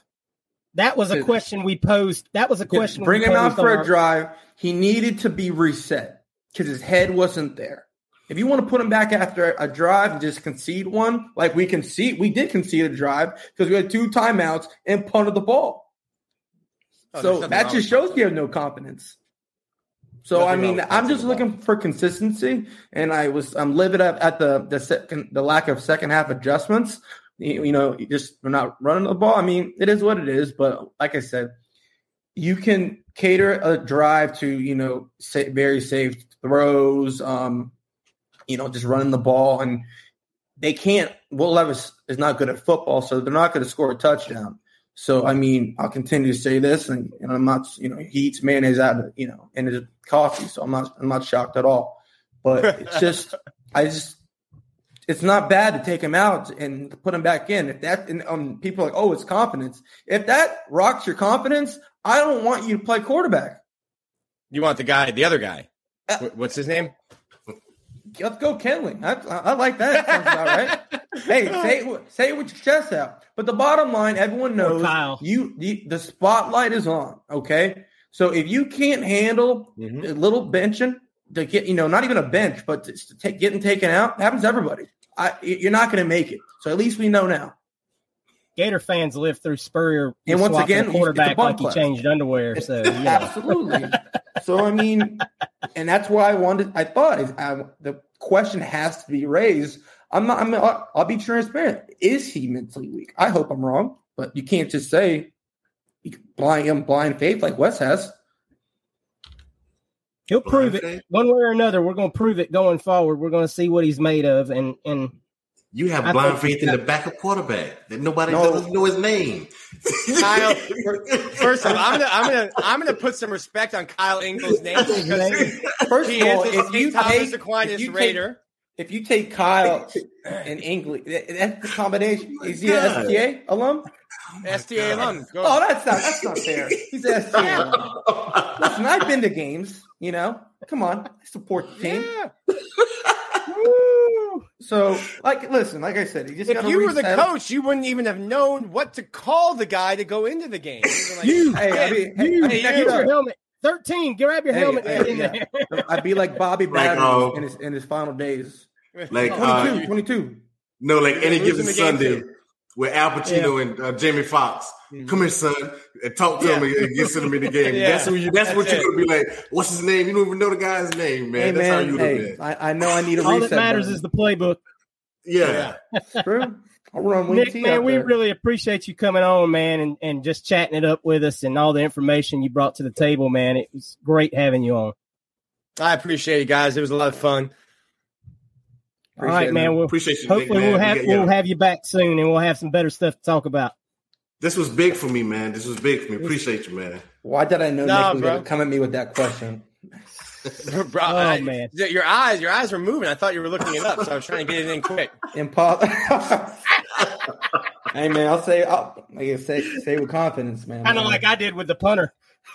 Yeah, that was a setup, Hirsch. That was a setup. You know who my MVP is every year. I know. I had to make you think. Nick, appreciate you so much, man. We'll have you back soon. Awesome, guys. Thanks for having me on. Yes, sir. Y'all go make sure y'all check out Nick on 3 and Stadium and Gale every week. We'll talk to you soon, brother. You should have said, who's your favorite player born in the continental United States? Oh, my Lord. All right, guys. Well, now we're just going to get on with the regular show and do it like we do every week. We got a game coming up to talk about and a few recruiting notes. So we're going to go ahead and jump right into it. Wes is going to do it like he does every week and give us the kind of a Friday night breakdown of who did what. Wes? Yeah. Appreciate it, Hirsch. Yeah, guys, we have this is Friday Night Lights. Our committed guys and some guys that are not committed at this time that are targets. We have Eugene Wilson first. He had a 70-yard catch and run in the first half of his game. He also in the second half, he had another 55-yard TD catch. And he played some defensive back as well in the game. Coach Chaos was out there seeing him play. Also, another Gator target, Dijon Johnson, was on the other side against Eugene. So Chaos got to go and watch both of those guys play. There was a rumor circling around that somebody said that Eugene Wilson got injured during the game. There's no. I'm sorry, Wes. I didn't mean to cut you off on that. We've searched on that all day, guys, and there is no verification on what's going on. I thought I saw an X-ray somewhere. Nah, that was something else. I think that would. I don't think that was real. That's why I said everything I tried to find. We'll go ahead and assume at this point that Eugene is fine until we hear any different. And if we hear different, we'll let you know. Yeah. Going on, our linebacker commit, Jaden Robinson. He had a 85-yard scoop and score in his game. Treon Webb continues to score touchdowns every week. He got his 6th touchdown of the year. Aiden Mizell, one of our key guys that we kind of monitor to see how far he can shoot up the rankings. He's kind of still out right now with that injury. So hopefully he can be back this Friday. If so, I'll update that to let you guys know how he's doing. He's one of our highly rated guys that we think can jump up. So I will be tracking him. As far as some targets go, Caden McDonald, he had a defensive lineman's dream. He was able to go into backfield on the goal line and get a score in his high school game. And Cedric Baxter had probably the highlight of Friday night across the country. If you haven't seen that, you need to go look that hit up on YouTube. I don't know where it might be at, YouTube, Twitter, wherever you get your information from. I think I put it on our page. Matter of fact, our Facebook page. Check our Facebook page out, Respect Our Decision. I don't know why I'm plugging other places. Check us out on Respect Our Decision Facebook, and it'd be there. I put it up there on Friday night when I saw it. Yeah, man. I don't know what I was thinking about. My bad, Mike. But And yeah, also, it's also on our Friday night thread on Twitter. Yeah, guys, so it's there as well. Under the Lights. Yeah, guys, make sure every Friday night we try to run a thread called Under the Lights, where we try to string all the information that we find about our commits and high potential targets under one thread, so y'all can find that and make sure y'all follow. Y'all can keep up with this, if you're interested in that kind of thing. So make sure you're following our Twitter at RespectDCN, and every Friday night that thread will start somewhere around 7:30, 8 o'clock. We run that all night long and add to it. So y'all just make sure y'all are following for that if you want to see highlights and information about our commitments. Yep. But that's it. Like I said, yep, my bad. Go ahead, Wes, I was saying that was it as far as the recruiting updates from Friday nights. You can take it away. Yeah, we're just going to hit on a few more recruiting updates as far as guys we're still chasing out there and the visits that we had this last weekend. One big name that just continues to circulate, John Walker, defensive tackle currently committed to UCF, visited for the second straight weekend, continues to have really, really good things to say about UF and the staff and how they're recruiting him. Of note today, a report came out from Chad Simmons on On3 that Miami keeps trying to get back into the game with him as well, but he said, no, thank you, not interested. He's only focused on UCF and Florida, and that's the only two. And then went ahead to say that he might be taking another visit to Florida this weekend for USF. I think even since that article, that visit's been confirmed. So if the man makes it 3 weekends in a row, guys, we're squarely in the game. You can't, the old saying is follow the visits. And if he keeps visiting your school, then you're you're in really good shape. Unless it's Tim Smith. What's that? Unless it's Tim Smith. Yes, unless it's Tim Smith, which friend of the show, Steven Rodriguez, tried to troll today saying that John Walker was going to be Tim Smith 2.0. Shout out to you, Steven. Yeah, he's truly the Antichrist. He is. Keon Keeley, of course, everyone knows, visited this last weekend. 5-star recruit out of Tampa, 5-star defensive lineman. Probably 1B left on the board behind Cormani McClain, obviously, as far as targets would go. Keon doesn't do a whole lot of interviews, doesn't say a whole lot, doesn't do social media, things like that. He's a very quiet kid. But sources I talked to today, some guys that do things behind the scenes, off the record, kind of said, Bama doesn't have the lead everyone thinks they have. That we are squarely in the mix on this. Things were presented to Keon on his visit that let him know that we, how interested we were. So, if you just think this is another case of Bama just gonna burn us at the end, right now we're squarely in the mix. So guys, just let's watch and see what happens. He's still got that official visit to take and might make another visit besides that. Everybody's favorite 2024 quarterback, DJ Lagway, of course, was in the swamp this weekend and was just blown away by the atmosphere, blown away by the way that the fan reaction that he got and the signs that were put up around campus for him. To say that he felt the love was very, very understated. The same source I talked to about Keon was very quick to say that this thing with DJ Lagway is in really good shape. It's one of those things that could be done sooner than later. Let's keep our fingers crossed on that one and hope that DJ sees the need that we have for him at quarterback and we can get him committed to keep the ball rolling on the 2024 class. Big-time defensive lineman Jordan Hall was also in the swamp for the game against Kentucky. And Jordan Hall is also one you haven't heard a whole lot about, out there. He's down to us and probably UGA. A lot of people think UGA is the favorite here, but he was very impressed. He was very impressed with the way that Billy and the Army have changed the culture around the program. He was impressed that despite there being so many people around, in the offices and everything, that they all knew his name. Everybody knew his name, said hello to him. And Jordan is a real big people person, and that was very impressive to him. So the culture that Billy's creating is hitting these kids on all fronts. And per Chad Simmons on 3 again, he might take another visit this weekend as well. So that's something to look out for. And a quick note that just came on the timeline that I'm just kind of rolling out here, don't have any other information on. Bryce Thornton visited this last weekend and announced tonight he will be committing on October 13th. So we'll see where that goes. As far as, I haven't heard a whole lot about his visit and what he thought. I'm sure he enjoyed it, but we'll get some more information on that going forward, and we'll see what happens. I've seen a lot of people talking over the last few days thinking that,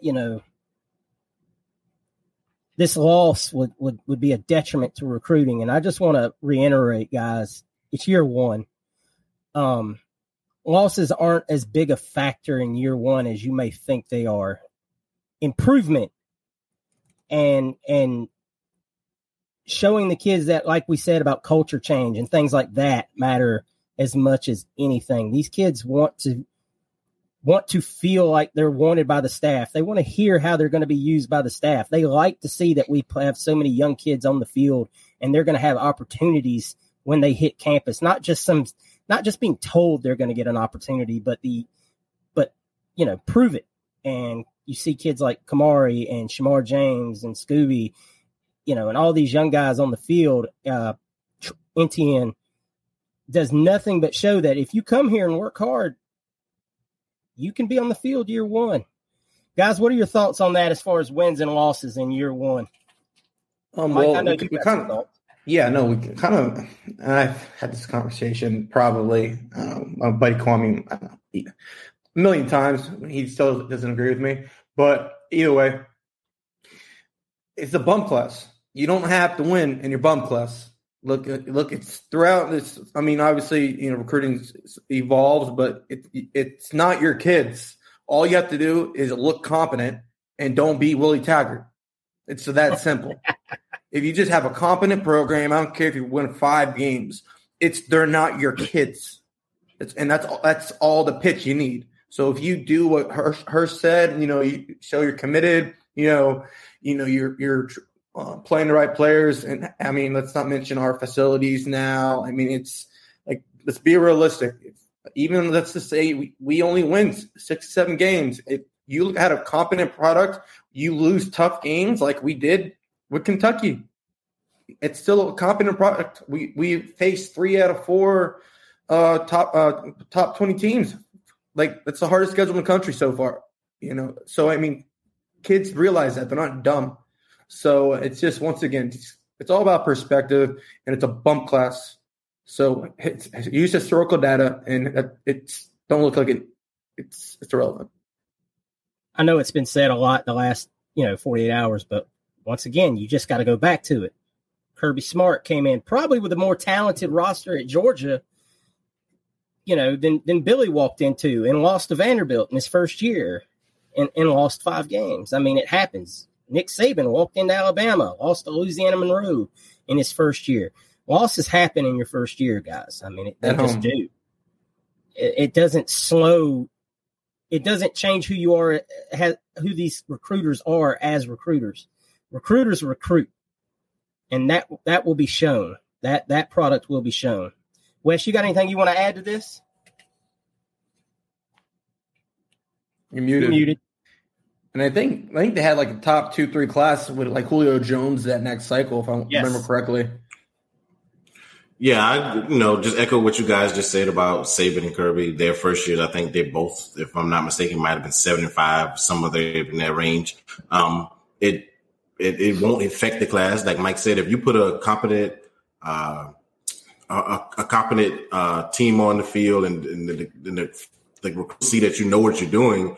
And a lot of these guys are scheme fixed, like we were just talking about with Nick. You got a lot of wet puzzle pieces that you can't even put in there, right, to complete your puzzle. I mean, that just is so. And the recruits are not stupid. They know what's going on. They know some of these guys aren't a lot of these guys aren't your guys.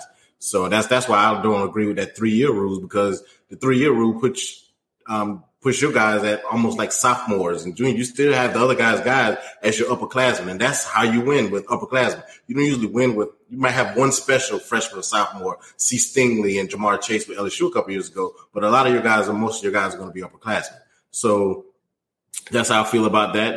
Hopefully, we can continue to trend in the right way, as things have said. Like Hershey, as you went over your updates, everything continues to seems like is going in the right direction. So I still have faith in that. Not blind faith. I mean, so moving on, guys. And the defense is playing. Go ahead. Yeah, and keep in mind, guys, that a lot of these kids that are coming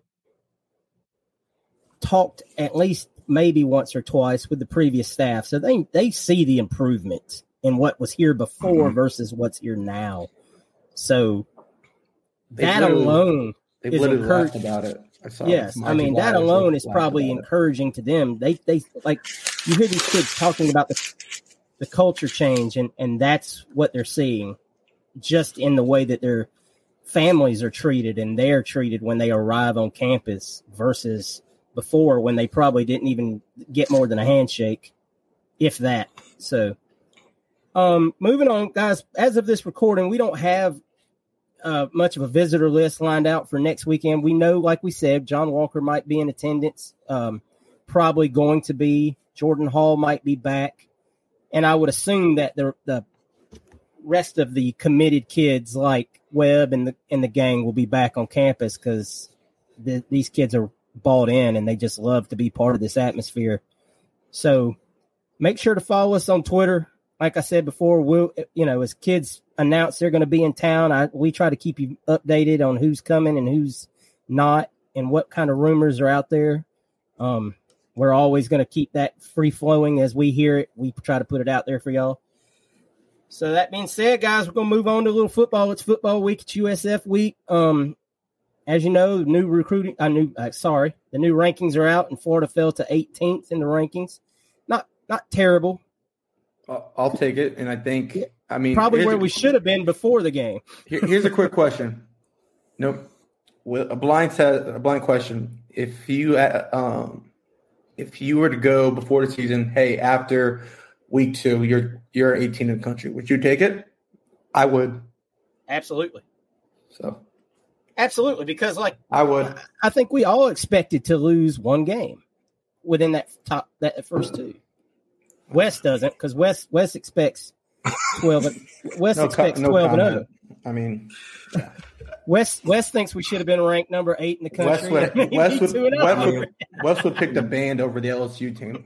I mean, but if y'all did, as bad as AR played, we really kind of lost. We lost by 10, but I mean that's neither here nor there. As bad as he played, we said before the season. Yeah, we're talking about, would you have taken it going, before we saw the Utah game? Would you have taken being ranked 18th, 1-1 right now? But that's not a question for me anyway. I felt like we should have been ranked. It's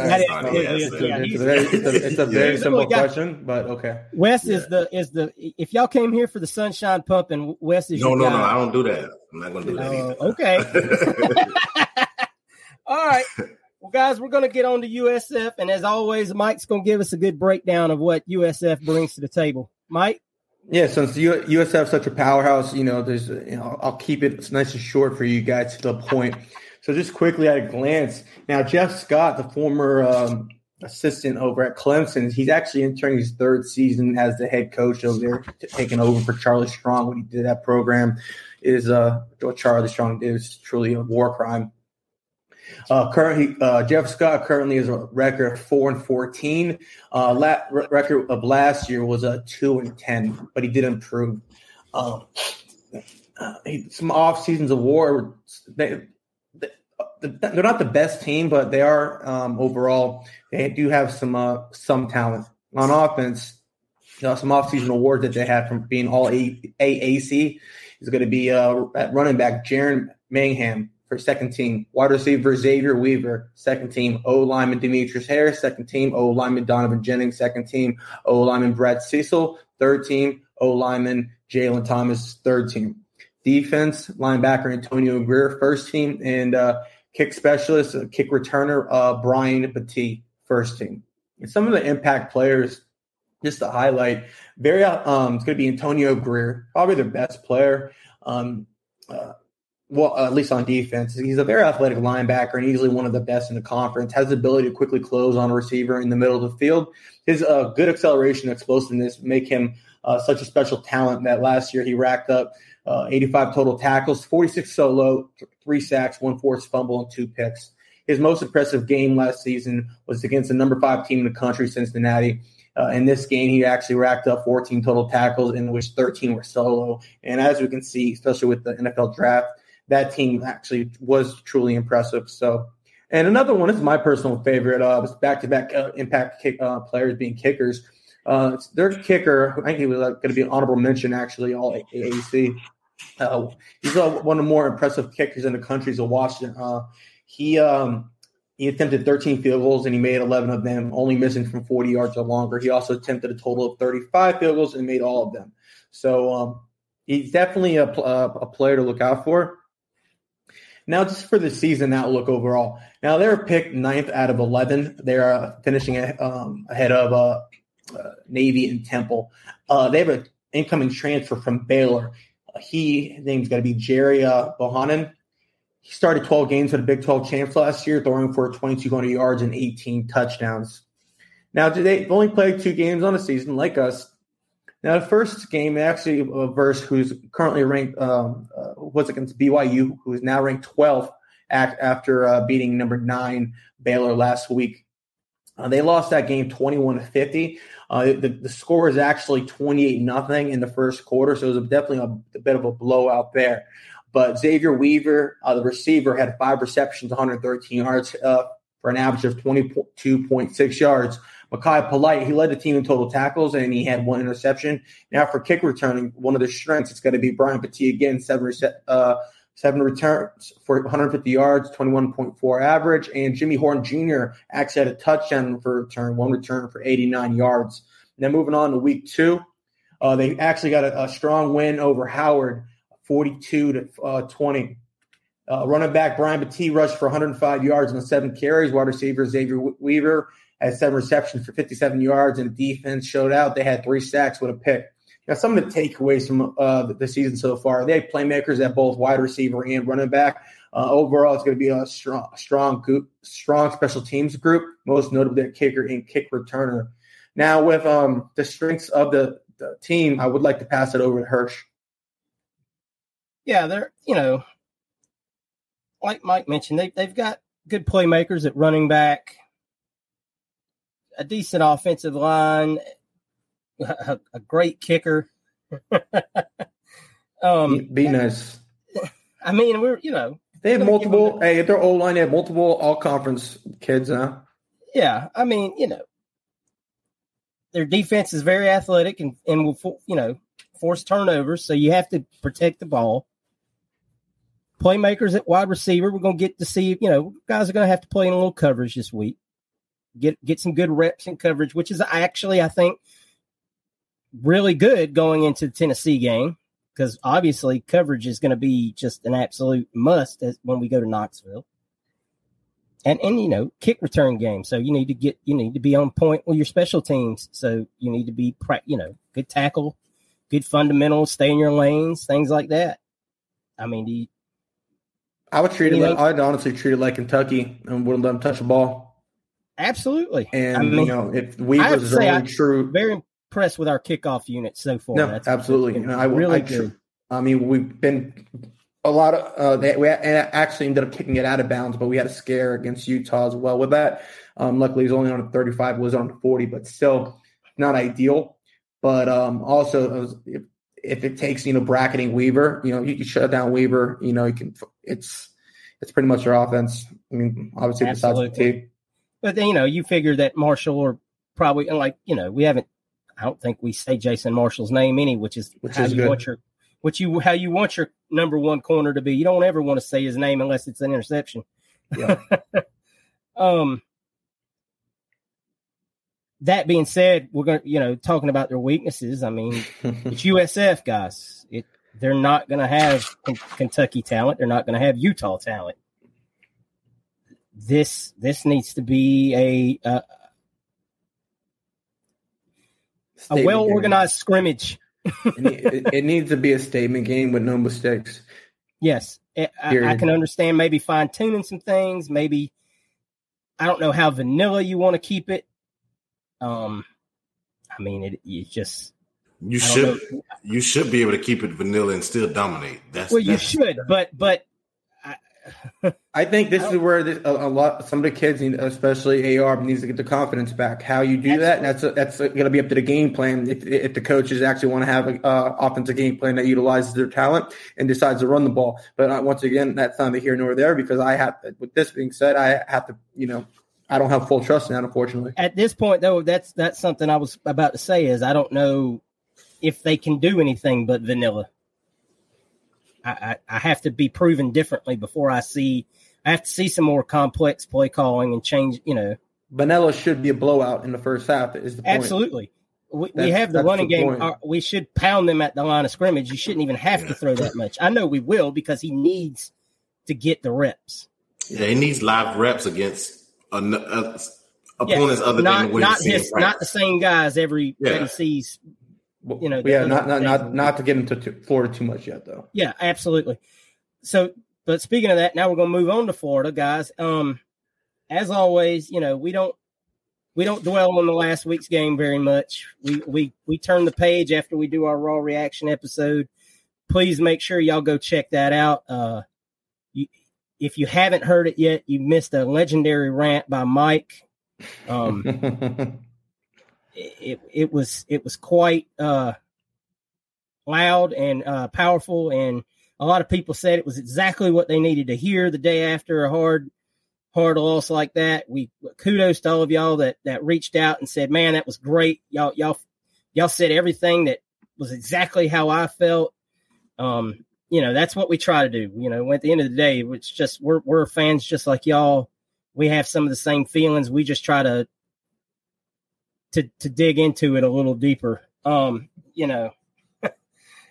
we're going to talk for a second about the areas we need to improve on going forward as far as, just what we need to do in this game, obviously to win the game, but not just to win the game, but to be ready to move forward to the week after that. And, starting with that, I mean, obviously it starts at number one, AR. AR has to improve. I mean, and we just mentioned it. Passing needs to improve. We've got to get some reps against, like Wes said, live competition. And he's got to hopefully he did a lot of film work this week and saw some of what he missed, because I know everyone's had chances to see various breakdowns out there, and, there's lots of good ones out there. I'm not going to plug one or the other. You guys go listen to whoever you like to listen to. But plays were there. There were guys. Receivers were open. Receivers were open, and that's one thing I want to say. Don't just blame the receivers in separation when the receivers were there. There was a lot of talk, I know, Sunday about, we don't have playmakers at wide receiver. That might be so to an extent, but the receivers were open. Justin Shorter was open, running down the seam. But I'd like to say this for the 10th time, and our receivers, are they great? No. Are they bad? No. They're serviceable. They're slightly above average. So if you think we have bad receivers just because we don't have a game breaker, someone to truly take the top off, you're wrong. Okay, our receivers are definitely more than competent and can win its ball games. Okay, just once again, the ball has to be delivered. So just because they're not the greatest, probably not going to have an all SEC guy, maybe not even drafted, that's okay. Wes, you got anything you want to add on this? No, I mean, I like our receivers. I think they're serviceable. I think they're above average. Doesn't mean you have to be NFL draft pick to be a good college player. You know, to me, they're big. That they're different with Ricky in the slot. To me, he's. I mean, I think he could. I don't want to say he can start anywhere in the country, but he can start for a lot of top 25 teams. He's that good to me, and you see the burst with him, and he has good hands. So I don't see for people to get on him. The scheme, just because sometimes a coach's scheme can scheme you open. And I think that's what you guys are talking about. They can't get separation. Shorty can't get separation. And Hendo can't get separation. Ricky can't get separation, where sometimes coaches can scheme you open. And that's what we saw Saturday. They got schemed open, and AR just didn't hit the guys when they were open. And that's, once again, that's experience in games and watching film. I have no doubt that they sat down and watched that film, got 15 plays into it, and realized that we had left 14 or more points easily on the board, easily. And some of it's just him trying too hard. We talked back about the quarterback draw that they ran, and Garage missing the block. But even more so was AR not using his physical ability of being 230 plus pounds and 6'4". He tried to cut on the spy instead of just running straight forward when he needed 4 to 5 yards. And he's already 3 yards into the play, and then he tried to cut and then got stopped instead of just running through the guy, stretching out and getting the first down. And that's just overthinking it. That's just him not trusting in his athletic ability. Billy might go for it if you make it 4th and 1 instead of 4th and 3. Oh, I have no doubt with that play call that's probably what you were going to do. Mm-hmm. Yeah. And the main thing with AR is confidence. I need to see if he has it.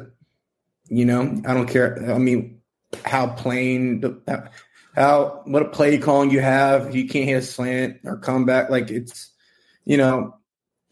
If he comes back in the first quarter of this game and is missing the same exact passes, the same exact way, there's an issue.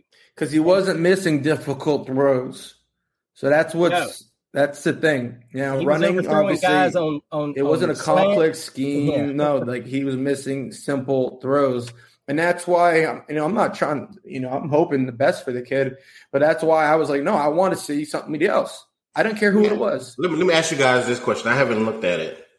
You guys, how's his mechanics? Because to me, he's missing high. So is that a mechanics thing, or is that? I think that's overamped. I think that's just geared up throwing that ball so hard. He's just got to work on his. He's got to work on his touch, because not only is he missing high, but a lot of times he's missing behind. Okay. And that's more of it. He's just firing to a line instead of firing to where the receiver is going to be. Like I said, I'm not going to sit here and plug a whole lot of breakdowns, but there's a lot out there that if you just go watch, you'll see. And most all of them pointed out he's just overamped. Like he's just trying to just zip it, and we all have our thought processes on should he throw every ball 100 miles an hour. Some throws are made for that. Some throws aren't. A guy running open down the seam with a step on the safety, you don't have to throw it 100 miles an hour. You have to lead that man out in front. And that's the kind of pass I would like to see out of him, is more of a lead and not just everything being on a rope. Yeah. And that's what NFL guys are going to want to see too. They're going to want to see, can you place a ball into a hole? It doesn't have to be a 12-yard curl and you hit the man right in the numbers with a 100-mile-an-hour fastball, but can you throw that lead pass with touch that the guy can just run under and catch and keep running? And so far we haven't seen that, and that's what I'd really like to see some more of. Something else we all agree on we'd like to see different this week is offensive play call. We'd like to see some different, some better play calling, some run to set up the pass, and if something's not working, you got to adjust, man. You got to change it up. If it's not working, don't just keep running it, hoping to get the kid. I mean, you can say, well, you keep doing it to try to get the kid's confidence back, but do you cost your team in the end because of that? Is that a question to both of you? Is better play calling the right vocabulary for that? Because the reason I'm asking you guys that, because we just said people were open. So is it better play calling or is it better? Absolutely. That's an adjustment. No, absolutely. So once again, I said this on the Raw Reaction show. At the half, there's a reason why we had 2 timeouts we didn't go for. There's no excuse for that. Okay, if you're recognizing that if that's your action, that means you have no faith in your quarterback. All right, fine. So why, if you have no faith, why aren't you running the ball more? Why do you have essentially the same play calls? It makes no sense. 2 + 2 is 9. Run the ball at 65-35, 70-30. I don't care, but run the ball more. Put him in a better position to succeed. If you're not going to do that, put a new quarterback in. And that goes to the next point that we were going to make as far as an adjustment goes is you have 2 running backs averaging 7 yards a carry, and you got another one averaging 3, and that's only because one of his runs was twice as long as all the other ones. I mean, it just... And even if it's just for one game. Yeah, I mean, Naquan, maybe move Naquan to the back of the shuffle. I personally would like to see a steady dose of 2 and 7. I think everyone would at this point. I don't think I'm exactly remaking the wheel here by saying this. I think we would all like to see 2 and 7 get the majority of the burn out there. And that's an adjustment. That's an adjustment going forward. If Naquan's running into the pile and not reading the zone cuts, I mean, you can't just keep running him out there just to see if he gets it. Yeah, it should be probably, 40-40-20? Turn the reps? Absolutely. Yeah. Or go with a hot hand. I'm all for if somebody's just seeing the hole better that night, go with that guy. Absolutely. I don't have a problem with it. But that goes to night by night. So not everyone's going to have the best night. Yeah. Etienne's not playing well. You fumble. Okay, not reading the whole. Some days you just can't. You don't read the blocks right. You just don't. Absolutely, and that applies to literally every player, including AR. Absolutely. A lot of teams, whether college or NFL, run a lot of 2 backs. You rarely see 3, and that's the issue. And it's hard to get in a rhythm when you're not getting carries. Billy did that last year. Billy did it last year. He pretty much had 2 1,000-yard backs. So he's that's my point. That's what I'm saying. It's hard to do 3 backs. No. But he had 3 guys getting carries, and 2 of them had almost 1,000 yards. He had Billy's 2 that he had 3 that had really good seasons. Billy's done it, but we'll see. We'll see how he adjusts. It's hard to do that at this level. That's what I'm saying is when you're at this level, I'm not at Louisiana Lafayette. I'm not taking away from what he did. What I'm saying is the way they ran the ball there against that competition with their offensive line maybe more dominant there. It's going to be harder to do that here where you got with 2 backs and Naquan's not pulling his weight. That's what I'm saying. I would safely say that yes, SEC defenses are just probably better than those lower conference defenses, but at the same point, you're still. That's a lot of carries that to get. But at the same time, you're gonna have, if you have SEC, I mean, your talent would be better. Like if you have SEC backs, SEC O linemen, okay, the D linemen are better, but so are your O linemen. How many teams do you see do more than 2? It's our play calling. It's our play calling. It's our play calling. I don't. How many teams do you see run triple wing, a triple option, or wing T, whatever? It's their specific play calling. It's not going to work. Per team basis. Everyone's different. How many teams do you see throwing the ball 6 times like Mike Leach? Is he wrong? No, it's him. He's at the end of the day. At the end of the day, if a guy's not getting it done, though, we need to get the guy out there that is. I mean, and I think we all agree with that. I don't think there's any argument that if you watch Naquan go out there and carry the ball 7-8 times for 30 yards or whatever it was, and then you watch Montrell get all that plus in 1 carry, and you watch some of the things that Etienne does just to get extra yards on every play, it's pretty evident what the talent level is out there, and I'd like to see that changed accordingly. Offensive line play. Obviously, this week we'd like to see some better offensive line play. You're not going to be lining up against the defensive line even close to the quality of Kentucky. These guys should prove if these guys have NFL visions of NFL grandeur, they should be pushing guys around all night. I mean, we should see defensive linemen on their back getting pushed into the second level without a doubt. So moving on with that, guys, like we always do, we're going to pick our impact players of the week. Mike, who's your impact player for this week versus South Florida? I'm so a little mad we didn't get that dub because my impact player had been correct. I got Montreal Johnson. I think I have a little bit of faith. Keyword, little bit of faith. He'll be the guy. Will get the majority of carries. He also have the hot hand because he's the best back that we have on the roster, at least at the moment.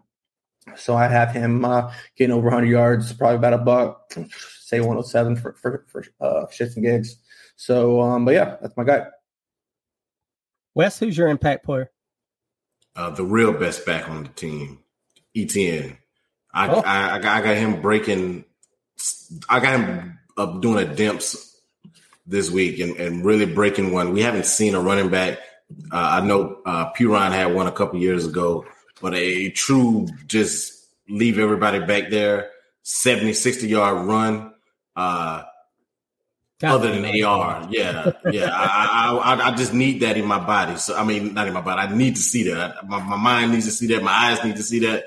So I'm good. I'm going with ETN leading the team in rushing this week as well. So I'm giving 2 touchdowns as well. And hey, Hirsch, 1 second. Since we're on running backs, the last Billy's 3 running backs last year had 838, 855, and 642 rush yards. That's not 2,000-yard backs, and that's what I mean by giving one guy the hot hand. And in the SEC, you get fewer possessions. You can't do that. Fewer possessions, man. Same way in the NFL. SEC, fewer possessions. You can't do 3 backs in SEC. Nobody in the NFL does it. Nobody in SEC football does it. All right. I guess Mike Lee didn't pass the ball. He shouldn't because it hasn't gotten any wins for him. Has he won anything? Has he won anything? Has he won a conference championship? A conference?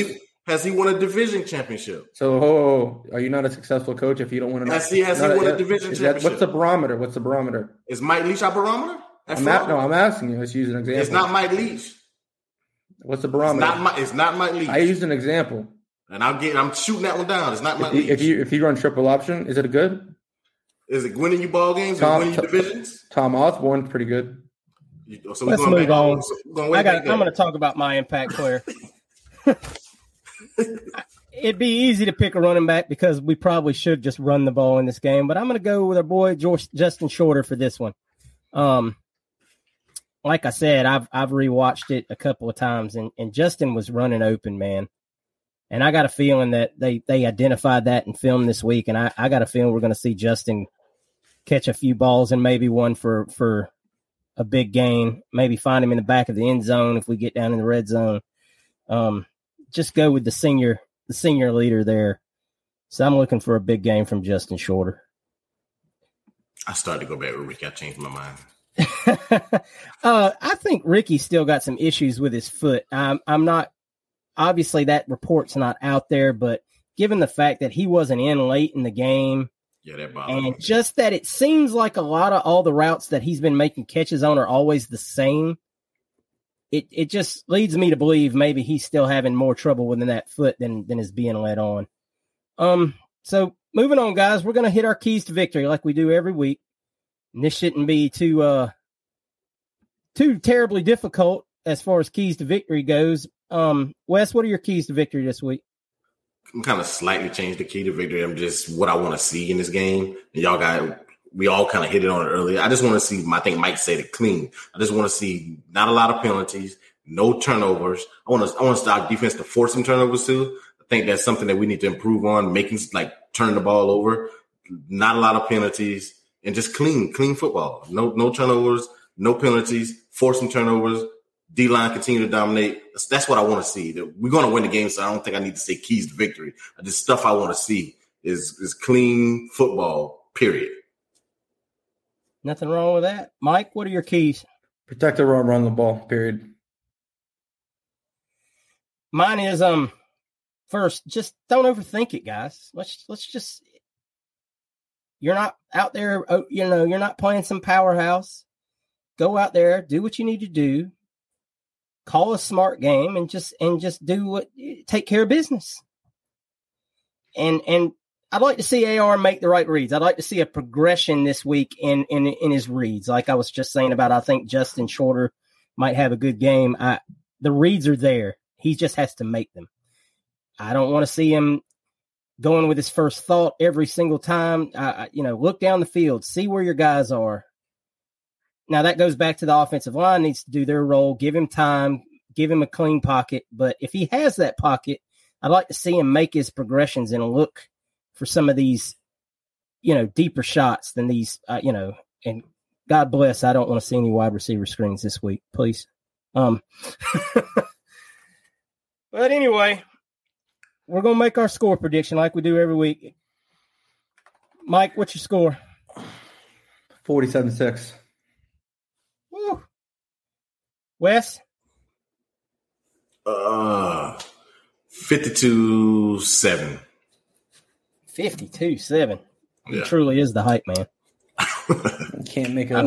You can't. That's one more touchdown. I'm going to go a little more conservative, and maybe I'll catch some heat for this, but I'm going to say 38-7. I think we're going to probably. That's fair. I think we'll probably run the ball a lot. Like we said, I think the clock will keep moving. I don't think there's going to be a whole lot of dead clock time and just, I don't know. I think we beat them up, but I don't think we blow them out like people are, would think. You never know, man. If they put in that walk on in the fourth quarter, I mean, hey, that offense is going to be buzzing like the Rams, man, back in the day. Greatest show on turf, man. This is going to make for some good quotes this week, guys. Y'all make sure y'all hit Mike up this week with his with backup quarterback names, with the best made up backup quarterback names, and we'll just put them on jerseys for Mike. All right, guys, we're gonna get to the pick'ems now this week, man. Boy, whoo. Champ is here. The champ is kind of here. I don't even care. I don't even care about Mike, the games. Let's preface. Mike made a hell of a prediction last week, folks, and we're going to give him his due because if we don't, we'll never hear the end of it, and we're not going to hear the end of it anyway. No, but we're still going to give the devil his due. Appreciate it. Mike picked App State to walk in to College Station and grab the victory. I said I wanted to. I said I wanted to do it. I didn't have the cojones to do it. Mike did. But Hirsch still won the week 7-3.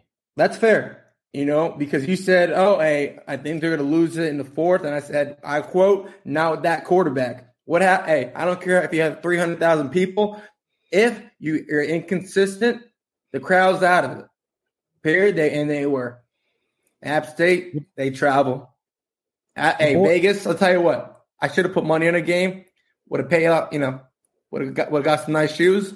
But Vegas, I'll let you know I don't need 16 points. I'll do money line. Baby need new shoes. Yeah, bro. Your boy Hirsch went 7-3 last week. Mike went 6-4 with the asterisk because he picked the big game. And man, our boy Wes is down there at 5-5. Whew. I had a couple tough losses too, but hey, can't win them all. So that means me and Mike are tied 14-6 on the year, and our boy Wes is down there at 11-9. And it's tough. I don't even want to say what our boy CJ went last week. He came with such great information and man was so prepared, and God, he was prepared. He said stuff with such confidence and had probably much more thought put into all those picks than us put together. 1,000%. And finished below all. What does that tell you, man? Hey, you got to say things with your chest. Yep. So here we go, boys. Week 3 pick'em. We're going to start it off with the arch enemy, UGA versus South Carolina. What do we think, guys? What do we think, Wes? UGA. Mike? Yeah, it's going to be hard for me to pick a Spencer Rattler-led team, even at home. And by the way, I think that's going to go south really fast. But I got UGA. Yeah, we all say that, guys. We're still struggling through this terrible slate of games. I mean, it was hard to find 10 good games this week again, without putting Florida. Obviously, we'd all pick Florida. All right, here's a good one, though. Here's one we're going to have to think about. Mississippi State versus LSU. Who's got to think about it? It's, fighting Mike Leach's, baby. That's what, that was a setup. Hey, you think that wasn't by design? You gave me one of the better follows on Twitter. Going in to Death Valley. Hey, fun fact, I shouldn't even give you this information. You not recall last year when their same quarterback set the passing record? Because I do. Wes? He'll pick it back. LSU. Ooh, okay. I have no faith in Brian Kelly whatsoever. Not at all. Brian Kelly's I saw a tweet this week, and it was one of the better tweets I've seen in a long time, that Brian Kelly left Notre Dame to go to LSU and simultaneously burn down both programs at the same time. I think that's one of the best tweets I've ever seen. I mean, I'm going to go with Mike Leach, man. I'm going to follow suit. Go, baby. I mean, Brian Kelly is a murderer, so. Oh, my God. All right. Going to College Station again. Oh, boy. Miami versus Texas A&M. Mike? Ooh, he's going to have a hard time with this one. Not at all. Knowing it, so it's still a Manny Diaz, predominantly Manny Diaz team. So, they're not disciplined. You're not going to be able to make up that in 1 year. They got, friendly reminder, they got booed at home. So they're going to start off slow, and probably going to lose by 11 points. I take that back. About 15 points will be the difference. Go Fighting Jimbos. And he's just doing this for sound bites, guys. And we don't need a spread. Wes, what you think? I think I hate Jim. I don't hate Texas A&M. I just hate Jimbo, and I definitely hate Miami. But since Texas A&M is home, I'm gonna go with and coming off that loss, I'm gonna go with them. I kind of like that defense, so I'm gonna go with Texas A&M. I can't see. Miami ain't used to playing in front of that many people. No, they never have. Literally. Yeah. They're going to think that that's like 3 combined crowds, like 3 home games, and you're still short probably 20,000. Yeah. I'm about to say, you're giving them a little credit. They just got booed. I forgot who they faced. Even I think A&M's going to come out a little bit pissed off on this one. I hope so. But offense is not good. Me and my boy from Boone took care of business. Yes, sir. All right, moving on down the line. We all got A&M. BYU versus Oregon. BYU. Oh, hesitate. BYU. 100%. I'll say with my chest, BYU. A little fun fact: never trust a Bo Nix led football team because he is. Believe it or not, I can't believe I'm saying this. Bo Nix is worse at football than Will Levis. You're not going to hear me say that a lot, but it's a fun fact. And yeah, Wes took my daggum thunder right there. I was all prepped to talk about how I'm not betting on no Bo Nix football team, and just took it from me. No, that was Mike that took your thunder. That wasn't me. I said, Mike, I'm sorry. I'm sorry. Oh man, you got a Bo Nix, Joe? If it's Bo Nix, it's getting late in the night here. I've been trolling Bo Nix for about 3 years, brother.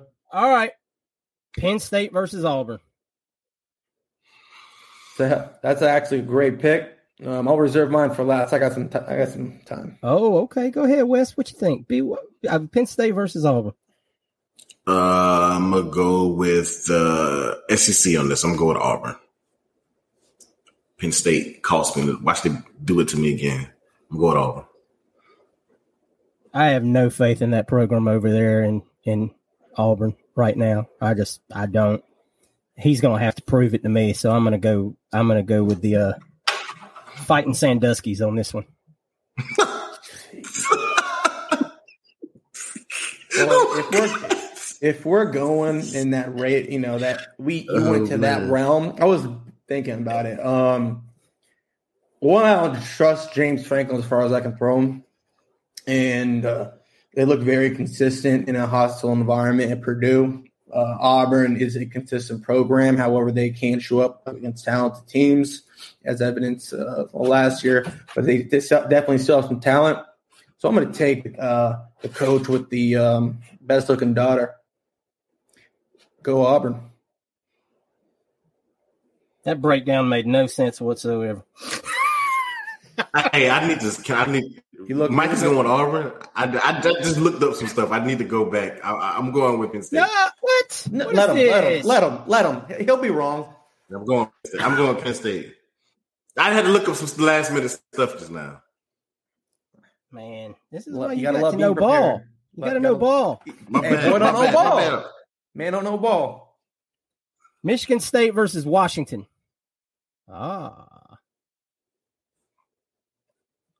I'm first on this one. No, go ahead, Sparty. Go Sparty. I knew Mike was going with Sparty. My boy Mel Tucker. Man, I love me some Mel Tucker. Hey, and shout out to Chris Bogle and Broward legend, and also was it Kimbrough? Two former Gators got robbed. Go ahead, Wes. Yeah, I said it at the same time Mike said it. I said Sparty. Yeah, I'm going Sparty too on this one. Oh, Friday night. Oh, it's a Friday night game? Friday night. Oh. Florida State, Louisville. That's a game changer. What do we think? Go ahead, Mike. Kick us off. Florida State, Louisville. I will give credit to Jordan Travis, looking like best quarterback in the state at the moment. However, it's Mike Norvell. He sucks. But no, all jokes aside, being a Friday night game is a huge advantage for Louisville. And as you can see with Louisville, putting stuffing us in a locker on our picks against UCF, they were definitely well prepped, and that was on the road. So I definitely have Louisville here. Wes? Yeah, I'm gonna go with Louisville as well. Ooh-wee. Is that your final answer, Wes? I don't think Louisville's getting up 2 weeks in a row. Florida State's had a little time here to get ready. Prep, had a week off last week. I never thought I'd have to give day. Man. See the day. Maybe I'll reverse jinx them, but I'm going to go ahead and go with FSU. Ole Miss and Georgia Tech. So me this time? Yeah, go ahead, Wes. Knock us off with that. Ole Miss, Georgia Tech. Rebels. Okay. Mike? Nice. Jeff Collins and Georgia Tech, they actually looked pretty solid. They looked confident for about three quarters. Clemson. But Jeff Collins really let me down. He coached scared. Lane Kiffin hasn't been scared, and he just hasn't been scared. So I got Ole Miss is going into downtown Atlanta and taking care of business. Yeah, man, my heart. I'm an Atlanta boy. My heart tells me I'd really like to pick Tech, but I just don't think they have the weapons to stay with them. Jeff looks good. Jeff Sims looks good for spots, and then some spots he looks absolutely lost. He looks better, but yeah, he looks better, but he looks like he might be a quarterback in the portal this year too. I mean, I just don't know. He might be at the University of Florida next year. We might want to keep an eye on that. It's not even funny. I'm just saying. But yeah, I'm going to go ahead and go with Lane and the Fighting Rebels. Purdue versus Syracuse. Oh, Wes, you going to let Purdue give you another run? Nah, Syracuse looks good, man. Syracuse is the one, both of their games that they've looked decent. So I'm going to go, and they beat that Louisville team that we were just talking about from that beat UCF. So I'm going to go with Syracuse. They're at home, go with the home team. All right, Mike. Purdue let me down already. I'm gonna go to the man with the best Beijing hair in the country, Dino. My man Dino is about to get it done. And if I'm not gonna be a fool like Wes was my boy, but that was a foolish picking Purdue. They lost at the end, man. And I heard they lost. I got you. They lost. It's okay. Yeah, I'm going with Syracuse. He's still a great guy. I think he's got a good thing going up there this year. I think they might going to surprise a few people. Mike trashed him last week though. Oh. Well, Mike, Mike does what he's got to do. All right, last game. Texas Tech versus NC State. Is it on me? Who is it on? Go Wolfpack, baby. Go Wolfpack. Mike's making his pick, so we're not even going to worry about. You're going to abandon the Red Raiders this week. You're going to abandon the Red Raiders after they gave you a win last week, didn't they? Against Houston? A lot of teams give me wins because I know ball. A lot of teams give me wins. Yeah, I'm going with is this the pick I want to switch now? Because Mike picked them too. Oh. I don't know. Texas Tech, they kind of, I don't know. They already did that with LSU. Yeah, they got the backup quarterback like that was in last week, and I don't know if the starter's coming back. You know what? I don't like NC State. They didn't show me anything week 1 against East Carolina. Screw it. I'm flipping my pick just because Mike did it. Just because Mike picked NC State. Forget the Wolfpack. I'm going with Texas Tech. I hate the ACC. Gotta love the logic there. Just like the song says, NWO Wolfpack. Don't turn your back on the Wolfpack, baby. Too sweet. I love them, man. Do you know what time that game is? I do not. Oh, that was a night game. Oh, man. All right, guys. The picks are locked in. We'll see what happens. Guys, it's been another great episode. A lot of information shared. We'd like to give a big shout-out, big thank you to Nick Delatorre for coming on the show with us, man, and just bringing so much great information. Hanging out with us, just chatting it up, answering so many questions. Love it. Thank you so much, Nick. Gator Nation, as always, please make sure you just go and download us wherever you get your podcasts from. Like I said, Apple, Spotify, Google Podcasts, iHeartRadio. We're available on all major platforms. Go check us out. Go give us a download. Write us a review. We like to hear from everybody and hear how we're doing and what you might like to hear going forward. Make sure you go check us out on YouTube, Respect Our Decision. Give our channel a subscribe, a like on the videos, hit the notification bell. That'll tell you anytime we upload a new video, you'll get a notification to let you know it's ready to go. And once again, guys, if you'd like to support us on Patreon as creators, hit our Patreon up, Respect Our Decision. We got a lot of content coming to that very shortly. It's like as also giveaways. We're going to get some stuff on there to raffle off, maybe some giveaways, some merch. We'll see what we got coming out here very shortly. Mike, you got anything you want to add before we jump? I'm just glad we could bring it out at the beginning of the show, but just Bateman got us. Bateman got us, man. You can't escape Bateman got us. Hey, man, consistency is key, baby. You can't even hope to contain it. You really can't. You really can't. Not even the Wolfpack. The Wolfpack, yeah. Wes, you want to take us home, brother? Yeah, thank you, Gator Nation, for all the follows, all the feedback. We really, really appreciate you guys. As echo what her said about subscribing to our pages. Check us out on Facebook as well. If we have that, Respect Our Decision. I'll try to keep things updated there as well. And of course, salute to our veterans. If you know any veteran, you're a veteran yourself, you need any assistance with trying to get disability claims or know someone in that situation, please reach out to us and we try to get you the information as soon as possible. Okay. Thank you guys. Go Gators. Back to you, Hirsch, if you guys have anything. I think that's about it, man. You said it best. Go Gators. Bateman got us. Go Gators. We love you guys, and we'll catch you on Sunday with our raw reaction to the USF game. Thank you so much, everybody. Peace.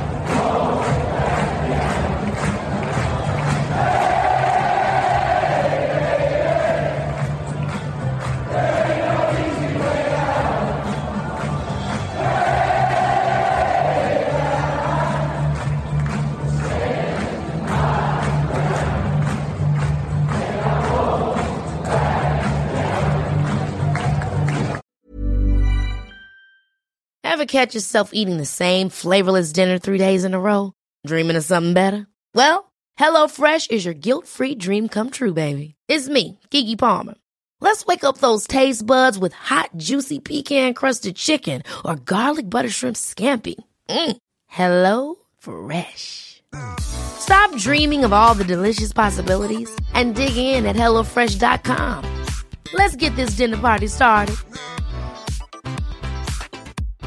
When you make decisions for your company, you look for the no-brainers. And if you have a lot of mailing to do, Stamps.com is the ultimate no-brainer. It streamlines your processes to make your business more efficient, which makes you less busy. Mail checks, invoices, legal documents, and everything you need to keep your business running with Stamps.com.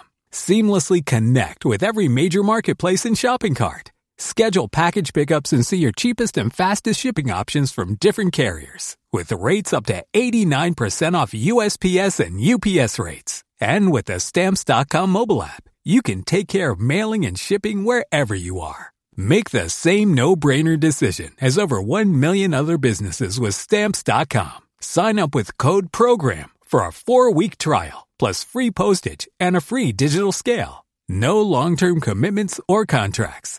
That's Stamps.com. Code PROGRAM.